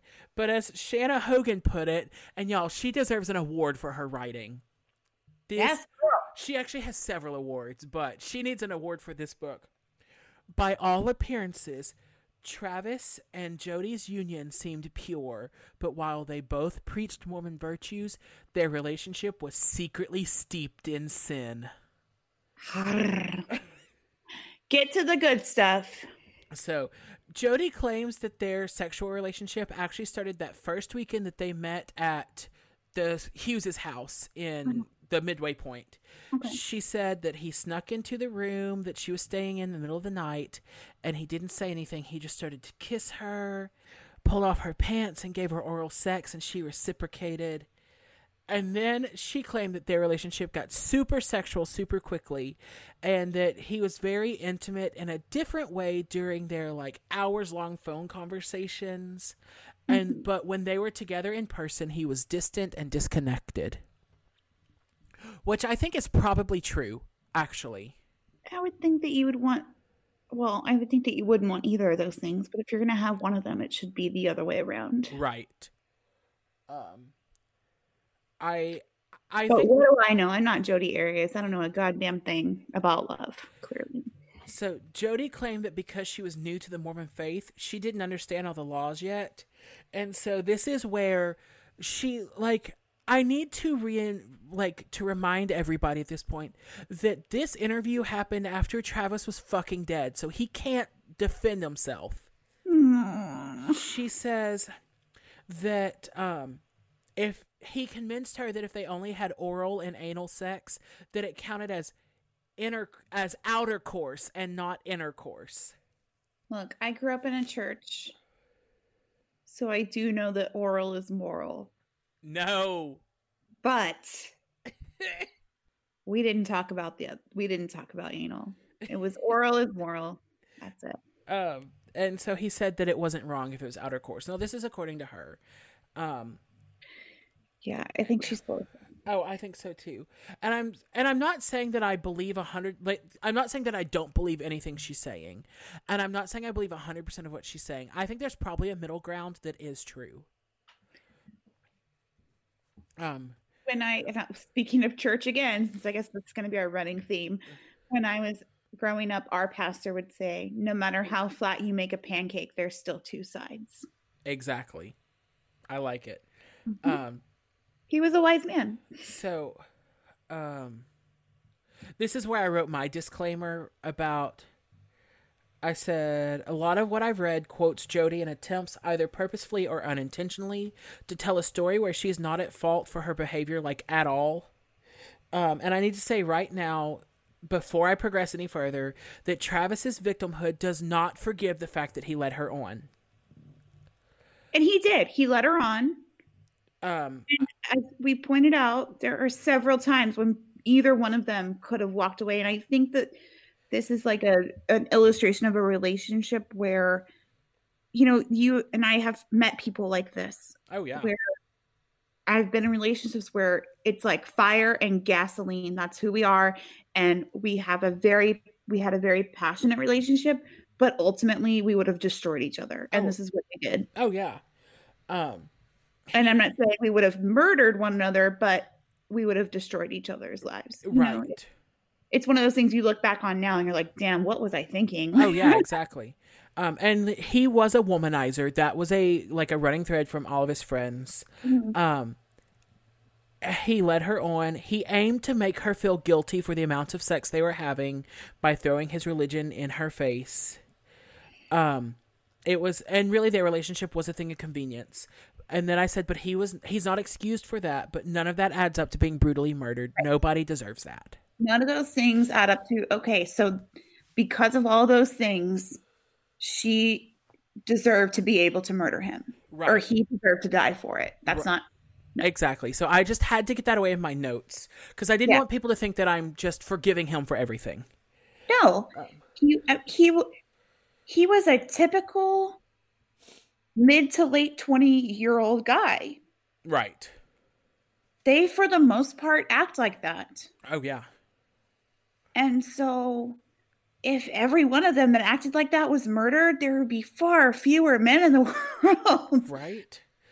So his friends were concerned that Jody was putting on a show, that she wasn't really converting to Mormonism. She was doing crazy things. Like one time when so Sky was the wife, Sky Hughes is the woman who owned the house that they went to. Okay. And she said that when Travis and Jody would come over, Travis would play with the Hughes' kids, and Jody would make a big show of curling up on the couch with her Book of Mormon and read through it like a novel. I wish that everyone could see the eye roll you just gave. It was like into last century. I've gotten really good at eye rolling lately. I'm glad you found your talents. Look, I have a very specific set of skills. At least you found it. So one weekend when Jody and Travis were visiting, Sky and her husband pulled Travis into their bedroom after Jody was asleep and said, "She's not welcome here anymore. She creeps us out. Do not bring her here anymore." And so Jody knocks on the door. "Hey guys, she left me out. Hello." Is she wearing her t-shirt? Yes. In my head, she's always wearing that t-shirt. Today, she's still wearing it. She probably is. So they, Travis went and he was like, "Yeah, it's a private conversation. Sorry. It's, not a big deal." So she went to bed. They continued the conversation like in hushed tones. And Sky said that this cold feeling just swept over her. And she said, "Travis, you need to go open the door. She's out there." And Travis was like, "No, she's not." And he opened the door and she had her ear pressed to the fucking door like every cartoon you've ever seen. Okay. So, Jody's a bad snooper. It could have ended right here. Could have ended right there. She's a bad snooper because if she was listening to the conversation, she would have heard this chick be like, "Hey, she's out there," and then run away. Right. Open the door. He was like, "Hey, bitch, you're crazy. She's not out here." Right. But instead, girl. So, and Sky didn't absolve Travis of his behavior either. She sent him an email one day where she called him out for their sexual activities because they were also Mormon. So they're inviting this couple to stay with them and their children. Uh-huh. And these people are just having torrid sex like underneath their roof, which they don't believe in. Right. Or it's not that they don't believe, but it's a no-no for them. Right. And so she called him in this email. Violating people's wishes or I don't know, whatever. All over the place. Uh-huh. I can't. Well, she called him in this email a sexual predator. She said Jody was being treated horribly. You weren't beating her physically, but you were emotionally. She's given you everything, all control, and you give her 3 a.m. calls and make-out fests. So I don't think Sky knew exactly what was going on. No. Probably not. And so she said she even went to Jody and said, "Hey, Travis isn't good for you. You need to break it off with him because this isn't a healthy relationship." So she was like trying to be the adult in this situation. So instead of breaking things off, Jody did the logical next thing. She called Travis and she said, "I got an email and this is what it says." And she said it was like this anonymous email. And it said, "I watch your every move. I will have you. Travis doesn't deserve you. He's too far away to protect you." And so he wanted to go and like protect her and be the knight in shining armor. And Sky and her husband were like, "Dude, she did not get that fucking email." Like, and I hope I have friends like the Hugheses for forever. People who will just call everyone their bullshit. So, things came to a head when Jody, who had a history of opening her boyfriend's emails and texts, found some sexual messages that Travis was sending to other women on MySpace. And this is when things went downhill. Like, their relationship had always been on again, off again, and push and pull, and a truly abusive relationship. Like, yeah. It's not healthy. So after their big fight, he broke it off with her and said he wanted to date other women who were marriageable, because she wasn't, because she was a slut. Basically is what he implied. Dude, no. So over the course of dating other women, especially, Lisa, especially this woman, Lisa, who was really serious about, I think that Lisa is the Katie from your movie. Yes. So while he was dating Lisa, that's when the worst shit happened. He got home one day and his like personal journals had been stolen and his computer had been tampered with. His tires got slit 2 nights in a row, one night while he was at his house with Lisa and one night when he was at Lisa's house. Yikes. And then finally Lisa's tires got slit and she immediately blamed Jody. But Travis really had trouble fathoming that his doe-eyed, wonderful, meek, and mild ex-girlfriend could do anything so hateful. He eventually came to understand that she was dangerous, though. And so Jody later admitted in, like, questioning, he found her in his house once. And she later admitted in questioning that she'd broken in through the dog door. No. Yeah. So Travis eventually broke it off with Lisa. I think that she was not that into him with all the crazy of Jody. But throughout his relationship with Lisa, when he would go to prepaid legal events, he would have these quick weekend flings with Jody because she was also going to these prepaid legal events. And so then he'd go back home and to his girlfriend, who he really did, like, at one point said she was the one he was going to marry, and he'd started to, like, make preparations for that, and then he decided that he was just going to be a bachelor forever. So finally, the last week of May 2008 rolls around, and Travis has a conversation with a friend. He'd logged onto his Facebook, so we're finally out of MySpace and into Facebook. Hey! Like, what? It's a funny thing that we can actually judge this timeline based on social media. For real, I mean, Facebook, I remember, let's see, it started when it was like 2005, when it was the Facebook. And you had to have a college email address. You could only join if you, well, first it was, you could only join if you were at certain universities. That's right. Through invitation. And then, because that's when I joined, because we got invitations, because we were, Greek life at our university. And then it spread to any university, and then it was a couple of years before anybody could join, like just anybody. Well, because then it spread out to high school, and you had to have a high school student email, right? And then it opened to the community. But yeah, right, yeah. So Facebook had a long, it was a slow evolution. Burn to get where it is now. Yeah. Well, and Zuckerberg paying for that in his own way now. So right. We'll see what happens. So, he had logged onto Facebook and noticed that his wall had been tampered with. It's now timeline, but I still call it my wall. Do you remember when it used to be a wall? Like you didn't post your own thoughts. People just got on your wall and said stuff to you. Yeah. And also when is used to be mandatory in your status. Because now when Facebook memories pop up, my statuses from a long time ago don't have a verb.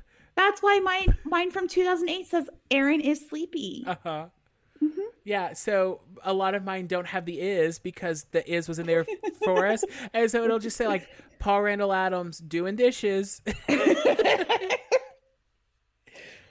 And I miss old school Facebook. It was much when better. you'd put pieces of flair on each other's wall.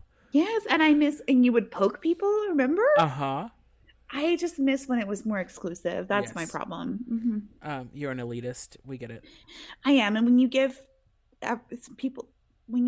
things to the commoners, they ruin it. Always. So he called her on it, and they had a big fight. And this was the first time, of her tampering with his Facebook. And this was the first time he'd ever said, "I never want to see you again." It would also be one of the last things he ever says to her. Because less than 2 weeks later, Travis was dead. So coincidentally, on May 28th, so that happened the last week of May. Also the last week of May 2008, a burglary was reported at Jody's grandparents' house. She was living with her grandparents. And among the things that were stolen, never recovered, was a 25 caliber pistol. And that comes in play later because that's the one of the murder weapons. Well, it's like the post-mortem gunshot to the head weapon. Yeah. But she also stole a bunch of money. It was cash and stuff too that was gone, right? Right. Because as she, so she stole a lot of cash, and then in the next part, she makes an $800 deposit between her two bank accounts, which would be unusual for her to have that much money. I want to say like that's sad, but it's also unusual for me to have that much. Oh yeah, me too, girl. That much like leftover. Well, okay, it's not unusual for me to have that much money. It's unusual for me to have like that much free money to transfer around between my accounts because I'm busy paying bills and shit. No, exactly, same. So on June 2nd, 2008, Jody rented a car. She'd made arrangements to take a road trip to see Ryan Burns, who was the hot guy that she'd met through Prepaid Legal. Oh, yeah. So she was going up to Salt Lake City to see him because they had feelings for each other and they were going to try to make things work. Just be with the hot guy. Just be with the hot guy. Well, this is the worst fucking cover story I've ever heard. She said that she was also making plans to stop along the way and see her ex-boyfriends as she drove north. Friends? Plural? Boyfriends. Ex-boyfriends? Uh-huh. How many ex-boyfriends does she have? She had 3 serious ones that she wanted to see through the course of So were this they trip. all just like dotted like along the timeline of this trip? She was like, hey, first I'm going to go see Travis, and then I'm going to go see Jacob, and then I'm going to go see... Yeah. I can't think of a third guy's name. Wow, I have problems. So Travis wasn't on the list of people to see because he's further south in Mesa, Arizona. Right. Well, because she's going to murder him, so she doesn't need to go see him. Right, exactly. Yeah, okay. So he's not on the list. She's just going to drive straight up north. And so she stops to see Daryl, who was the boyfriend that she bought the house with, who'd moved to Monterey. Daryl. I didn't say his name earlier, but that's his name. Daryl. So he is the one with the kid. And so she asks him, she said, I need you to ask no questions, but let me borrow 2 gas cans. And well, what she should have said is, I need you to ask me no questions. And also when the police ask you questions, I need you to not answer them. Right? She left that part out. Yeah, she did. So that was a big mistake. So he asked why she needed them, and she made mention of going to Mesa, even though that wasn't in her like schedule. So that's where Travis lived. Girl. Even though she's supposed to be going up to see Ryan in Salt Lake City. So along the trip, she called Travis several times. He didn't answer most of the calls. All of her calls were like 17 seconds or shorter, so it was voicemail. That's interesting because, and I'm just hearkening back to like Serial when they talk about how long a phone has to ring before it pings off a tower. You can tell that you're calling that phone, but also it's a little bit later. It's 2008, so maybe technology has, changed. Right. So, but they did have an hour-long conversation at one point on this trip. So at 8:42 on June 3rd, she turns her cell phone off, and it becomes untraceable for over 24 hours. Gee, I wonder where she was. Yeah, she was at the water park. She had to turn it off so she wouldn't ruin it. It was a really long movie. Yeah, it was a really long movie. So, at 11:45 on June 4th, she turned her phone back on and amazing called Travis, but he didn't answer. So because that's June 4th at 11:45 p.m. He dead. Oh, he's dead. Well, because in my notes, she comes. Oh, okay. Yeah, okay. I don't know how 24 hours works. It's okay. I'm good. So, he's dead. So she calls, he doesn't answer. She calls back shortly after and leaves the following message, this is what needed to be presented for the court to say, like, to just get rid of everything else that she tried to cover up with. Hey, what's going on? It's almost midnight, right about the time you're starting to gear up. My phone died. Gear up for what? Don't know. He was actually supposed to be leaving for Cancun that week, so maybe she's... Midnight is about the time that I gear down. Right? Way down. My phone died, so I wasn't getting back to anybody. And what else? Oh, and I drove 100 miles in the wrong direction. Over 100 miles. Thank you very much. So, yeah, remember New Mexico? It was a lot like that. I'll tell you about it later. Also, we were talking about when your travels would be up my way. We could do Shakespeare, Crater Lake, and the coast if you can make it. If not, we'll just do the coast and Crater Lake. Anyway, let me know and we'll talk to you soon. Bye. Okay, so basically she calls Travis and she's like, hey, Trav, so I just murdered you, but I just wanted to tell you a funny story about how I was in, California, and I drove down to Mesa completely by accident, and you completely died in the process. I don't know what happened. I'll tell you about it later. Bye. Bye. Yep. Which is my thing, bitch. Don't steal that. So she hangs up, and then she calls Ryan, the guy she was supposed to be seeing. He's been worried because she was supposed to show up. So did she feed him this story too? Like, I accidentally drove to Arizona? Well, she doesn't say Arizona, but he says he'd been worried because she was supposed to show up at like 8 o'clock the morning of the 4th, and now it's midnight. And she said her phone died. She didn't have a charger, and so she finally found a charger, and that she'd been taking she said, I took the wrong freeway. And I was like, okay, I was driving in 2008. I was in college. I was driving a 98 Toyota Corolla. It had 150,000 miles on it. We did not have Google Maps, and I never once took the wrong road for 100 fucking miles. Yeah, because that's not a thing that people do. There are signs on the interstate. Signs, yes. Oh, hey. There are signs. That sign says Arizona State Line. Oops, guess I went the wrong way. I'm a whole fucking state off. Also, okay. So when I was in high school, my cousin was dating this girl that I'm still friends with. And so she was invited to our Christmas dinner, and she's supposed to be there, I don't know, 2. And it comes to be 3, and it comes to be 4, and she hasn't shown up. And they're in college, and it's the late 90s, so people have cell phones, but they're not like real popular yet. I mean, they're getting there.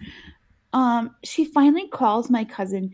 She's on the extreme south side of our town, like in the hood. Oh no. And she's like crying. She's like, I don't want to get out of the car. Please come get me. So my dad and my cousin like go to get her, like, because my cousin drives, and then my dad's going to drive her car while she rides with my cousin, like back to my aunt's house. Right. This was like an hour and like 25 miles. That I can understand. Right. Like, I drove 9 hours in the wrong direction. I don't know what happened. That's not a thing that happens. Right. You don't know what happened because that's not real. Right. So, well, even like, let's say you only went 100 miles in the wrong direction, and you were supposed to be in Salt Lake City 9 hours ago. 100 miles is 2 hours if the interstate was 60 miles per hour. Look, I can get to Fredericksburg, which is Fredericksburg is about 75. I can get to Austin, which is about 100 miles away, depending on traffic, on 35 in about an hour. Yeah. And then but we speed down here, so well, you have to. And then you take that's either called the keeping up with the the flow of traffic. You will get pulled over if you're going under the speed limit, and not for speeding. So finally on June 9th, Travis's friends start to really get worried. They weren't able to get a hold of him in almost a week now. His roommates had not seen him for several days, but bright side, he was in there for a week. Bright side, everyone was taking care of his dog. They were feeding his dog and letting him in and out. Please take care of the dog. That's all I care about. So finally, his friends, like a group of his friends, come over. They find a key to his bedroom, which has been locked, and they entered and found. Wait, his bedroom locks? With a key? Yeah, so he rented his house out to several people. And so it was like in college when all of your locks, like doors have different locks. You probably didn't have an apartment like mine. No. Okay. We had like 4 bedrooms and everyone was keyed a little differently. So my key couldn't open one of my roommate's bedroom doors. Also, I'm a girl, so we just walked into each other's rooms. Like, it didn't matter. Yeah, no. I had awful roommates. You're naked? Too bad. Like, I'm coming in here. I have stuff that I need. You have my red shirt, and I want my red shirt. Right. So they see large pools of blood as they enter this bedroom. And so they find his body in the shower, and that's when they call 911. The 911 call was not heard by the jury. I don't know why. Yeah, that's really interesting. His friends say in the 911 call, because they were like, the 911 dispatcher was like, was he suicidal? And they were like, no. And they're like, do you know anybody who'd want to hurt him? And they said Jodi Arias. Like immediately. Girl, that doesn't look good for you. So that's probably why it wasn't heard by the jury. is because it would be probably because they circumstantial. named her. Yeah, it's circumstantial. Yeah, Oh. and so it puts all of the actual physical evidence they have into question. Right. Because if they can prove that they had a one-track mind and they were only going after this girl, she has a better chance of getting off for it. And so even though she murdered him, she did it. Right. She did it. She actually confesses to doing it, but whatever. That's neither here nor there. They even say in this 911 call, they're like, why do you think it might be her? And so they're like, she's been stalking him. She hacked his Facebook. She slid his tires. So, I mean, they list everything. She cray. So the police come in and they start their investigation, and they find a digital camera that he just bought for his trip to Cancun. I don't know if it was for the trip, but like it was out because he was leaving for Cancun. He was taking one of his friends with him. It was supposed to be Jody, but not she. They broke up, so he called someone else to come with him. Don't do that. Okay. Yeah. So they find the camera in the washing machine. So they take the SD card and they're actually able to recover the deleted images showing Arias and Alexander. Apparently halfway through, I started using his last name and not his first name. That's fine. Travis in sexually suggestive poses is what it all says. And so the pictures were taken around 1:40 on June 4th. And the final photograph of Travis alive shows him in the shower. It was taken at 5:30 that day. Photos taken moments later show an individual profusely bleeding. It looks like Travis, but you can't see his face, so they can't guarantee. But it was fucking Travis. Yeah, it was. So, a bloody palm print was found on the wall in the bathroom, and it had not just his DNA, but hers. Yeah, and they do talk about that, but I kind of skipped over it. But yes. So, as I mentioned, he did have defensive wounds, so he tried to fight her off. Thank God. And I just wonder, like, how badly she must have incapacitated him with her first, like, couple of stabs, because his back was turned, that he could not fight her off, because he was a big guy. Yeah. And had she, like, done that to his face, like, he would have fought her off, and he would still be alive. And that's so sad. And, yeah, he was a wrestler, and he'd, like, kept his physique up. So he was strong and he was healthy, and yeah, he was a big. I mean, not like a big in an unhealthy way. Like, he was a big guy, right? Just one of those guys that you can just. And she says, like, in the trial in the movie, she's like, he came at me like a linebacker, like this, and she kind of like, which could not have happened. It couldn't have, because she stabbed him in the back. So, a month later, they arrest her for first-degree murder. She is, or rather, she was indicted a month later. She was arrested on July 15th. She was extradited to Arizona, and there she pled not guilty. And it was Girl, this time, you're guilty. It's this time that she starts getting interrogated in the like weirdest fucking interrogation known to mankind. It's like, YouTube it. Yeah. If you have not YouTubed this, and I'm sure that there's a clip, like there's a YouTube video that just has clips of all the weird shit that she does. But it's like because she does some bizarro shit while she's being interrogated. It's like leaving a 5-year-old alone with no toys. She's walking around singing to herself. She does a headstand. She's like talking to herself. It is bizarre. And it's really weird. And you can just watch, and I don't really get it because I don't know. And I need to stop talking. I know that it doesn't mean anything, but her mugshot looks like a fucking glamour shot, and I have issue with that.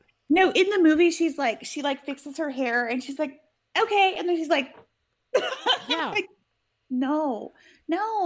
Yeah, no. And I feel like that probably, at least a little bit, like the people that were in the jail were kind of playing to her crazy. Oh, yeah. And also maybe were manipulated a little bit by her and felt a little bit sorry for her. So they have this thing where she can pose for her picture. You don't get to pose for your mugshot. Right. That's not a thing. There are two places you can't pose, the DMV and your mugshot. Right. Can I pose for my next driver's license photo? I need to get a new one. So hold up Jodi Arias' mugshot and be like, this is my inspiration. I want to look exactly this deranged.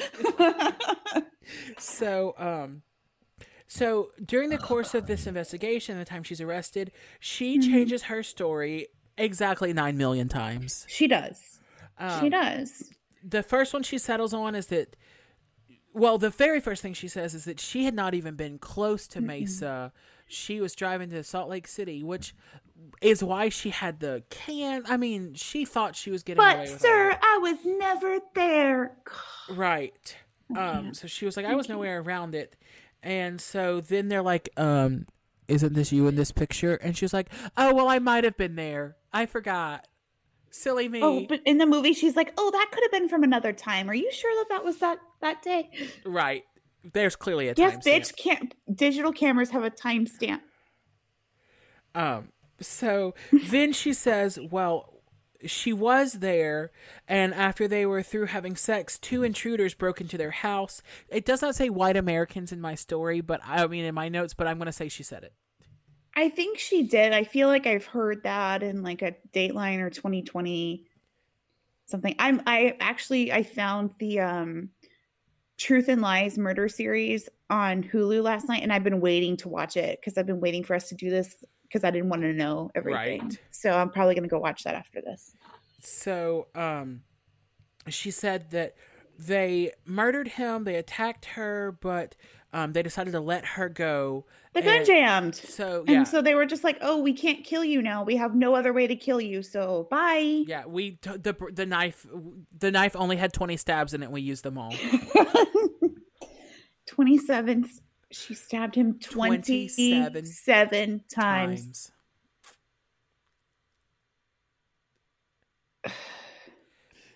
I don't understand how you stab someone that many times and then claim that it was self-defense. After he died, what were you defending yourself from? You slit his throat. The self-defense plea This story is horrible. The self-defense plea didn't come for another 2 years. Okay. And so she waits for 2 years to say, oh, it was because he was abusing me all the time. So, and this is where she would use like his friend's email where she was like, "You're abusing her." Right. So, but that's not what she meant. No. It even says you're not abusing her physically, but you know that she takes that. But yeah, they're going to take that way out of context. So, even though she was arrested in 2008, her trial did not start until January of 2013. That's very interesting. I wonder what she did to make that, because it's a defense tactic, and I'm sure that they probably used the fact that this was so highly publicized. Oh yeah. To give everyone a cooling off period. It gives her an out. It gives them an out for having to relocate the trial. So the entire trial was live streamed. And I remember calling in. I was, a kid, but I remember staying home sick to watch the O.J. Simpson trial. Oh yeah. I would pretend to be sick so I could watch it. And I remember watching the verdict. That's awesome. When I was a kid. Mm-hmm. I was still a little young. Like, I followed the whole OJ trial, but I was a little young to come up with things like that. I watched that whole thing. I was fascinated by it. That was the case that got me into true crime. That and John Benet Ramsey. Well, we can talk about what got me into true crime another time, but that was, So, it was integral in my need to know, like, to see everything work its way out. Exactly. Yeah. So the testimony began January 2013. Mm-hmm. The following month, the alleged killer, it says, this is clearly copy and paste. And the following month, that came from the biography.com. I copy and pasted. So the following month, she took the stand in her own defense, and she testified for herself for 18 consecutive days. Was she trying to filibuster? Do you ever watch Parks and Rec? She is Amy Poehler. Yes. That's what Congress does. That's not what a murder trial does. Right. That's how you keep something open in Congress. not how you keep something going in a murder trial. But sure, go on and talk about yourself for 18 days. God, those poor if you were on the jury, reach out to us because I feel really bad for you. I'd like to buy you a drink. That was horrible. I can't imagine having to listen to Jodi Arias talk about herself for 18 days. So, just kill me now. I don't want to be a part of it. This is when she submits her self-defense plea to the public. She said that he'd frequently abused her and that she'd killed him after he came at her in a fit of rage because she dropped his precious camera that he just bought. So then she claimed to the reason that I said someone broke into the home was actually because I had memory loss because of a traumatic experience from killing my boyfriend. Oh, okay. I have PTSD. That's what she said. And of course, as a person who has suffered from actual PTSD, that's not how that goes. No. But of course, the defense paid a quote expert to corroborate that. Here's my issue. Not only did she make up this story that is completely false and paints him in a terrible light when he was not a terrible person. I mean, he was an asshole, but sure. I mean, Misguided, what guy in his not awful? What guy in his 20s doesn't act like an asshole sometimes? Right. Or most times, hell. Yeah, but she got a defense attorney and his team. I mean, I assume she has a team. It's a high-profile murder trial. Oh, yeah. They all agree to take this route. Yeah. That this is the winning strategy. Yep. They have shown all their cards. This is what they got left. So when she's on the stand, she finally says, lying isn't typically something I just do. The lies I've told in this case can be tied directly to either protecting Travis's reputation or my involvement in his death because I was very ashamed. Shut the fuck up. If your shining face was not in my computer right now, I would pick this thing up and throw it against the wall. I cannot fucking believe she said that. Oh, yeah. Ugh, I hate this girl so much. Okay. So needless to say, in May 8th, 2013, so the case has now gone on from January to May, the trial. That poor jury. God. That poor jury. And they can't even go home and talk to the other people about it. Can you imagine being on that jury and not being able to talk to someone about it? Right. Because I would be bursting. I'd be like, and the day after the verdict, I would come home and be like, babe, whatever husband I have, boyfriend, drink some coffee. We're going to stay up. I'm going to tell you every fucking crazy thing that happened in this Right. case. So I need about 48 hours of your time. Call in sick to work. So they find her guilty. Don't ever put me on a jury. It would Right. be so I have jury duty coming up and I'm really pumped, except I'm too liberal for Louisiana. They won't pick me. Well, I would never get picked for a jury because I've been the victim of a violent crime and I've known someone that's been murdered. So any kind of assault, any kind of that. And I also know someone who has perpetrated a felony. So that's 3 strikes, I'm out. And I also work in insurance. That's 4 strikes, I'm way out. Right. So the jury finds her guilty of first-degree murder. 5 jurors found her guilty of premeditated murder, and 7 found her guilty of premeditated and felony murder. So premeditated and felony, is that what they're looking for the death penalty? Yes. Okay. So they had. So it's 7-5. Yes, but also you have to unanimously vote for the death penalty, and I see why. I see why. So they at least unanimously voted premeditated murder, so that gave her life sentence for sure. And I'm not even 100% on board with the death penalty in general, but we can talk about that another time. But also, I see the issue. Okay. So they had to have a retrial to determine her verdict, like her sentence. Her sentence, yeah. Thank you. Her lifetime sentence. Yeah. So they very on brand. I did it last week. It's yours. We're now. trying. We're trying. So the she got a retrial in October 2014. Mm-hmm. It didn't go in her favor. She wanted a retrial for guilt, but I mean, you're guilty. Sorry about it. You're so guilty. This time they wanted to portray her as a vulnerable woman. Vulnerable? I'm from way East Texas. That's so funny. I listened to a podcast about The Bachelor, and one of their t-shirts, because the people on The Bachelor say vulnerable so much, it sounds like vulnerable. So they have a t-shirt that says vulnerable. I'm going to buy it and give it to you. Yes. So vulnerable. Also, Ronnie Karam, if you want to come on this podcast, please hit me up. So they're trying to portray her as a vulnerable woman, and that he was emotionally, physically abusive. So in March 2015, she gets her second jury. They're also unable to agree on her sentence.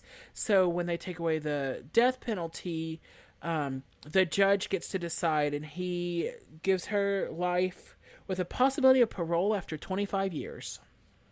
You know, I don't think a judge himself could give her the death penalty and stay on the bench. No, you can't. You have to have a jury of your peers to do that. Yeah. He can give life, but I wish he'd gotten life without the possibility of parole. But also, I think that, you know, the death penalty is so hotly debated. But I will say also, and we'll cover this when we cover Casey Anthony, that troll, but if they had taken the death penalty off the table, that bitch would be in prison now. Absolutely.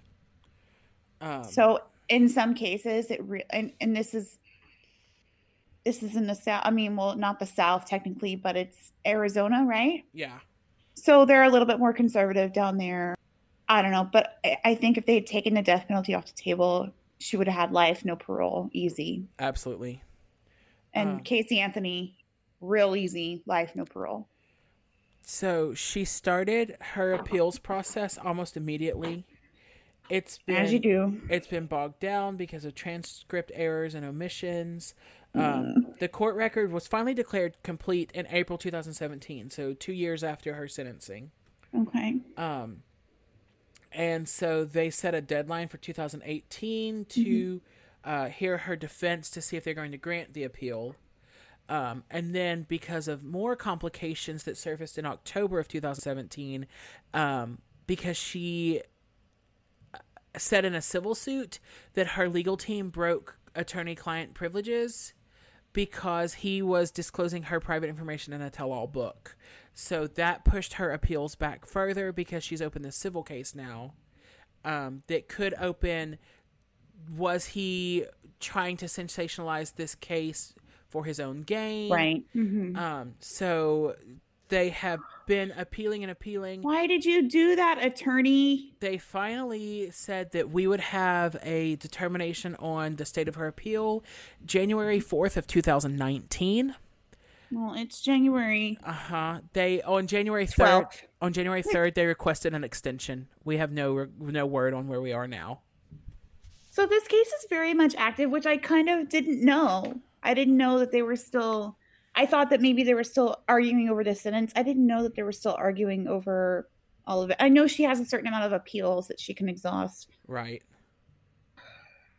This bitch. Oh, I can't.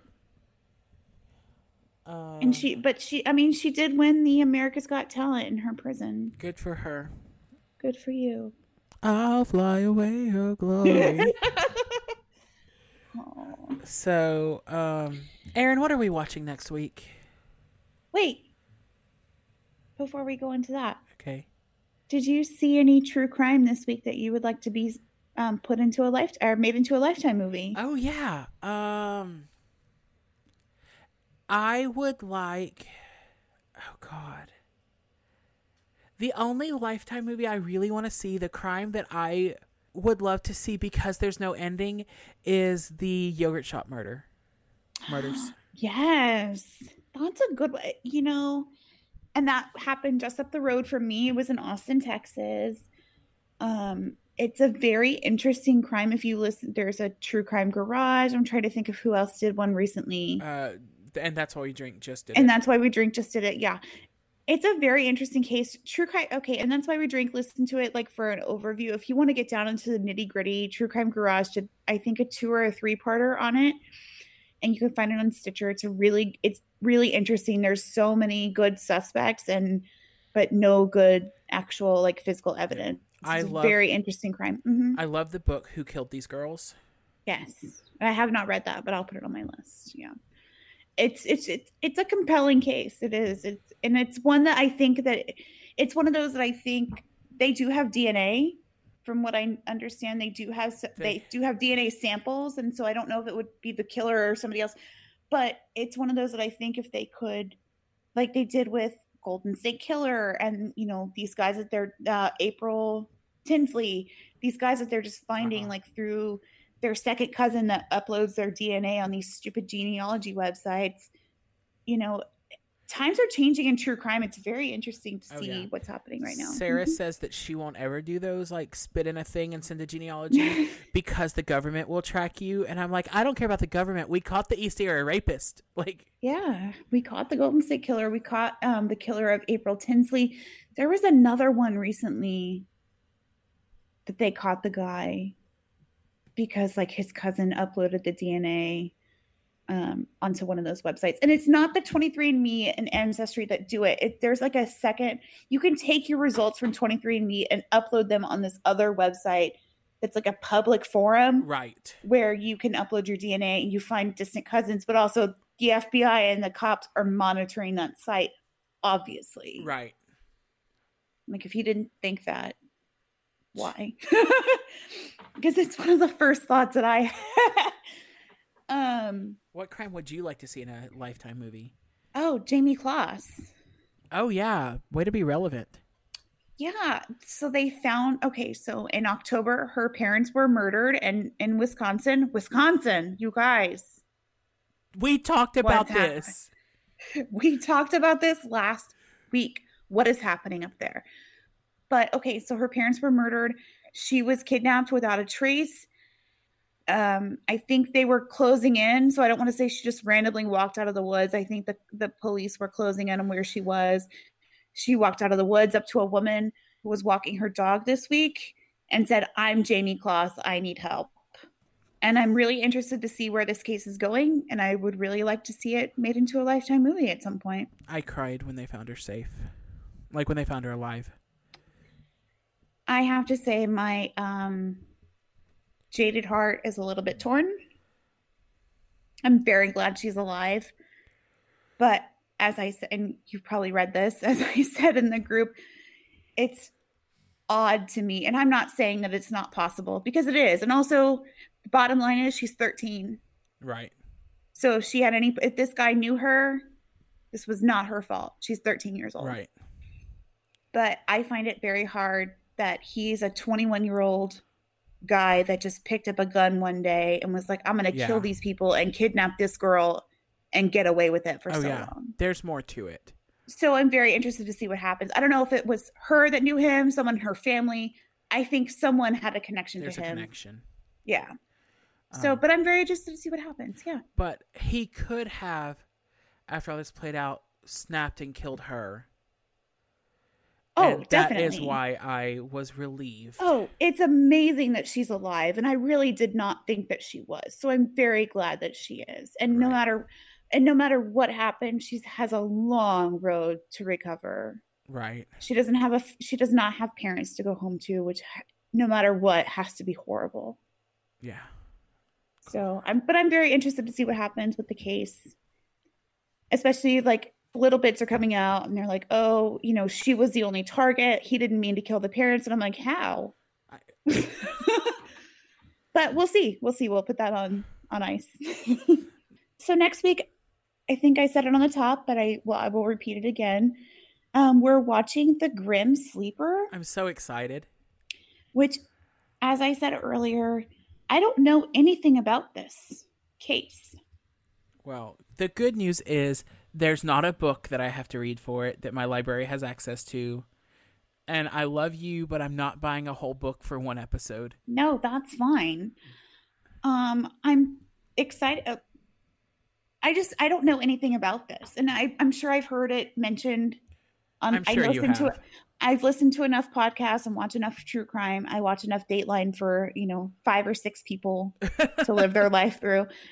But I'm very interested. So IMDb says, after a string of murders in the 1980s, the violence seemed to end, but almost 14 years later, another murder spree begins. Yep. Leading the reporter to dub the killer the Grim Sleeper. The reporter turned amateur detective notices similarities between the cases and sets out to break the story of her career, researching evidence and interviewing witnesses for clues to the killer's identity, while police and lead detectives kept the community in the dark about a potential serial killer on the loose. The reporter contacts the victims' families to offer them the truth about what may have happened to their daughters, sisters, wives, and mothers. Yep. When the only survivor comes forward to tell her side of the story, pieces, and then it cuts off. So unfold, probably. I don't know. Come together. Come together, sure. It doesn't say. Right. Like it's just like ... So That's funny. Yeah, no, it's a good case. I think you'll find it very interesting. I'm excited. I love anything with investigative journalism. Yeah, I do too. I really like it. And I promise I won't overdo my notes next week. Good. This movie was just so much. Yes. I need you to watch it so you can see how much I left out. All right. There was a lot. Will do. Yeah. Aaron, do you know where they can find us on social media? Okay, so we're at Lifetime Sentence on Instagram, at Life Sentence Pod on Twitter. Yes? Yep. And you can email us at lifetimesentencepodcast@gmail.com. And you can find show notes for every episode at lifetimesentencepod.com.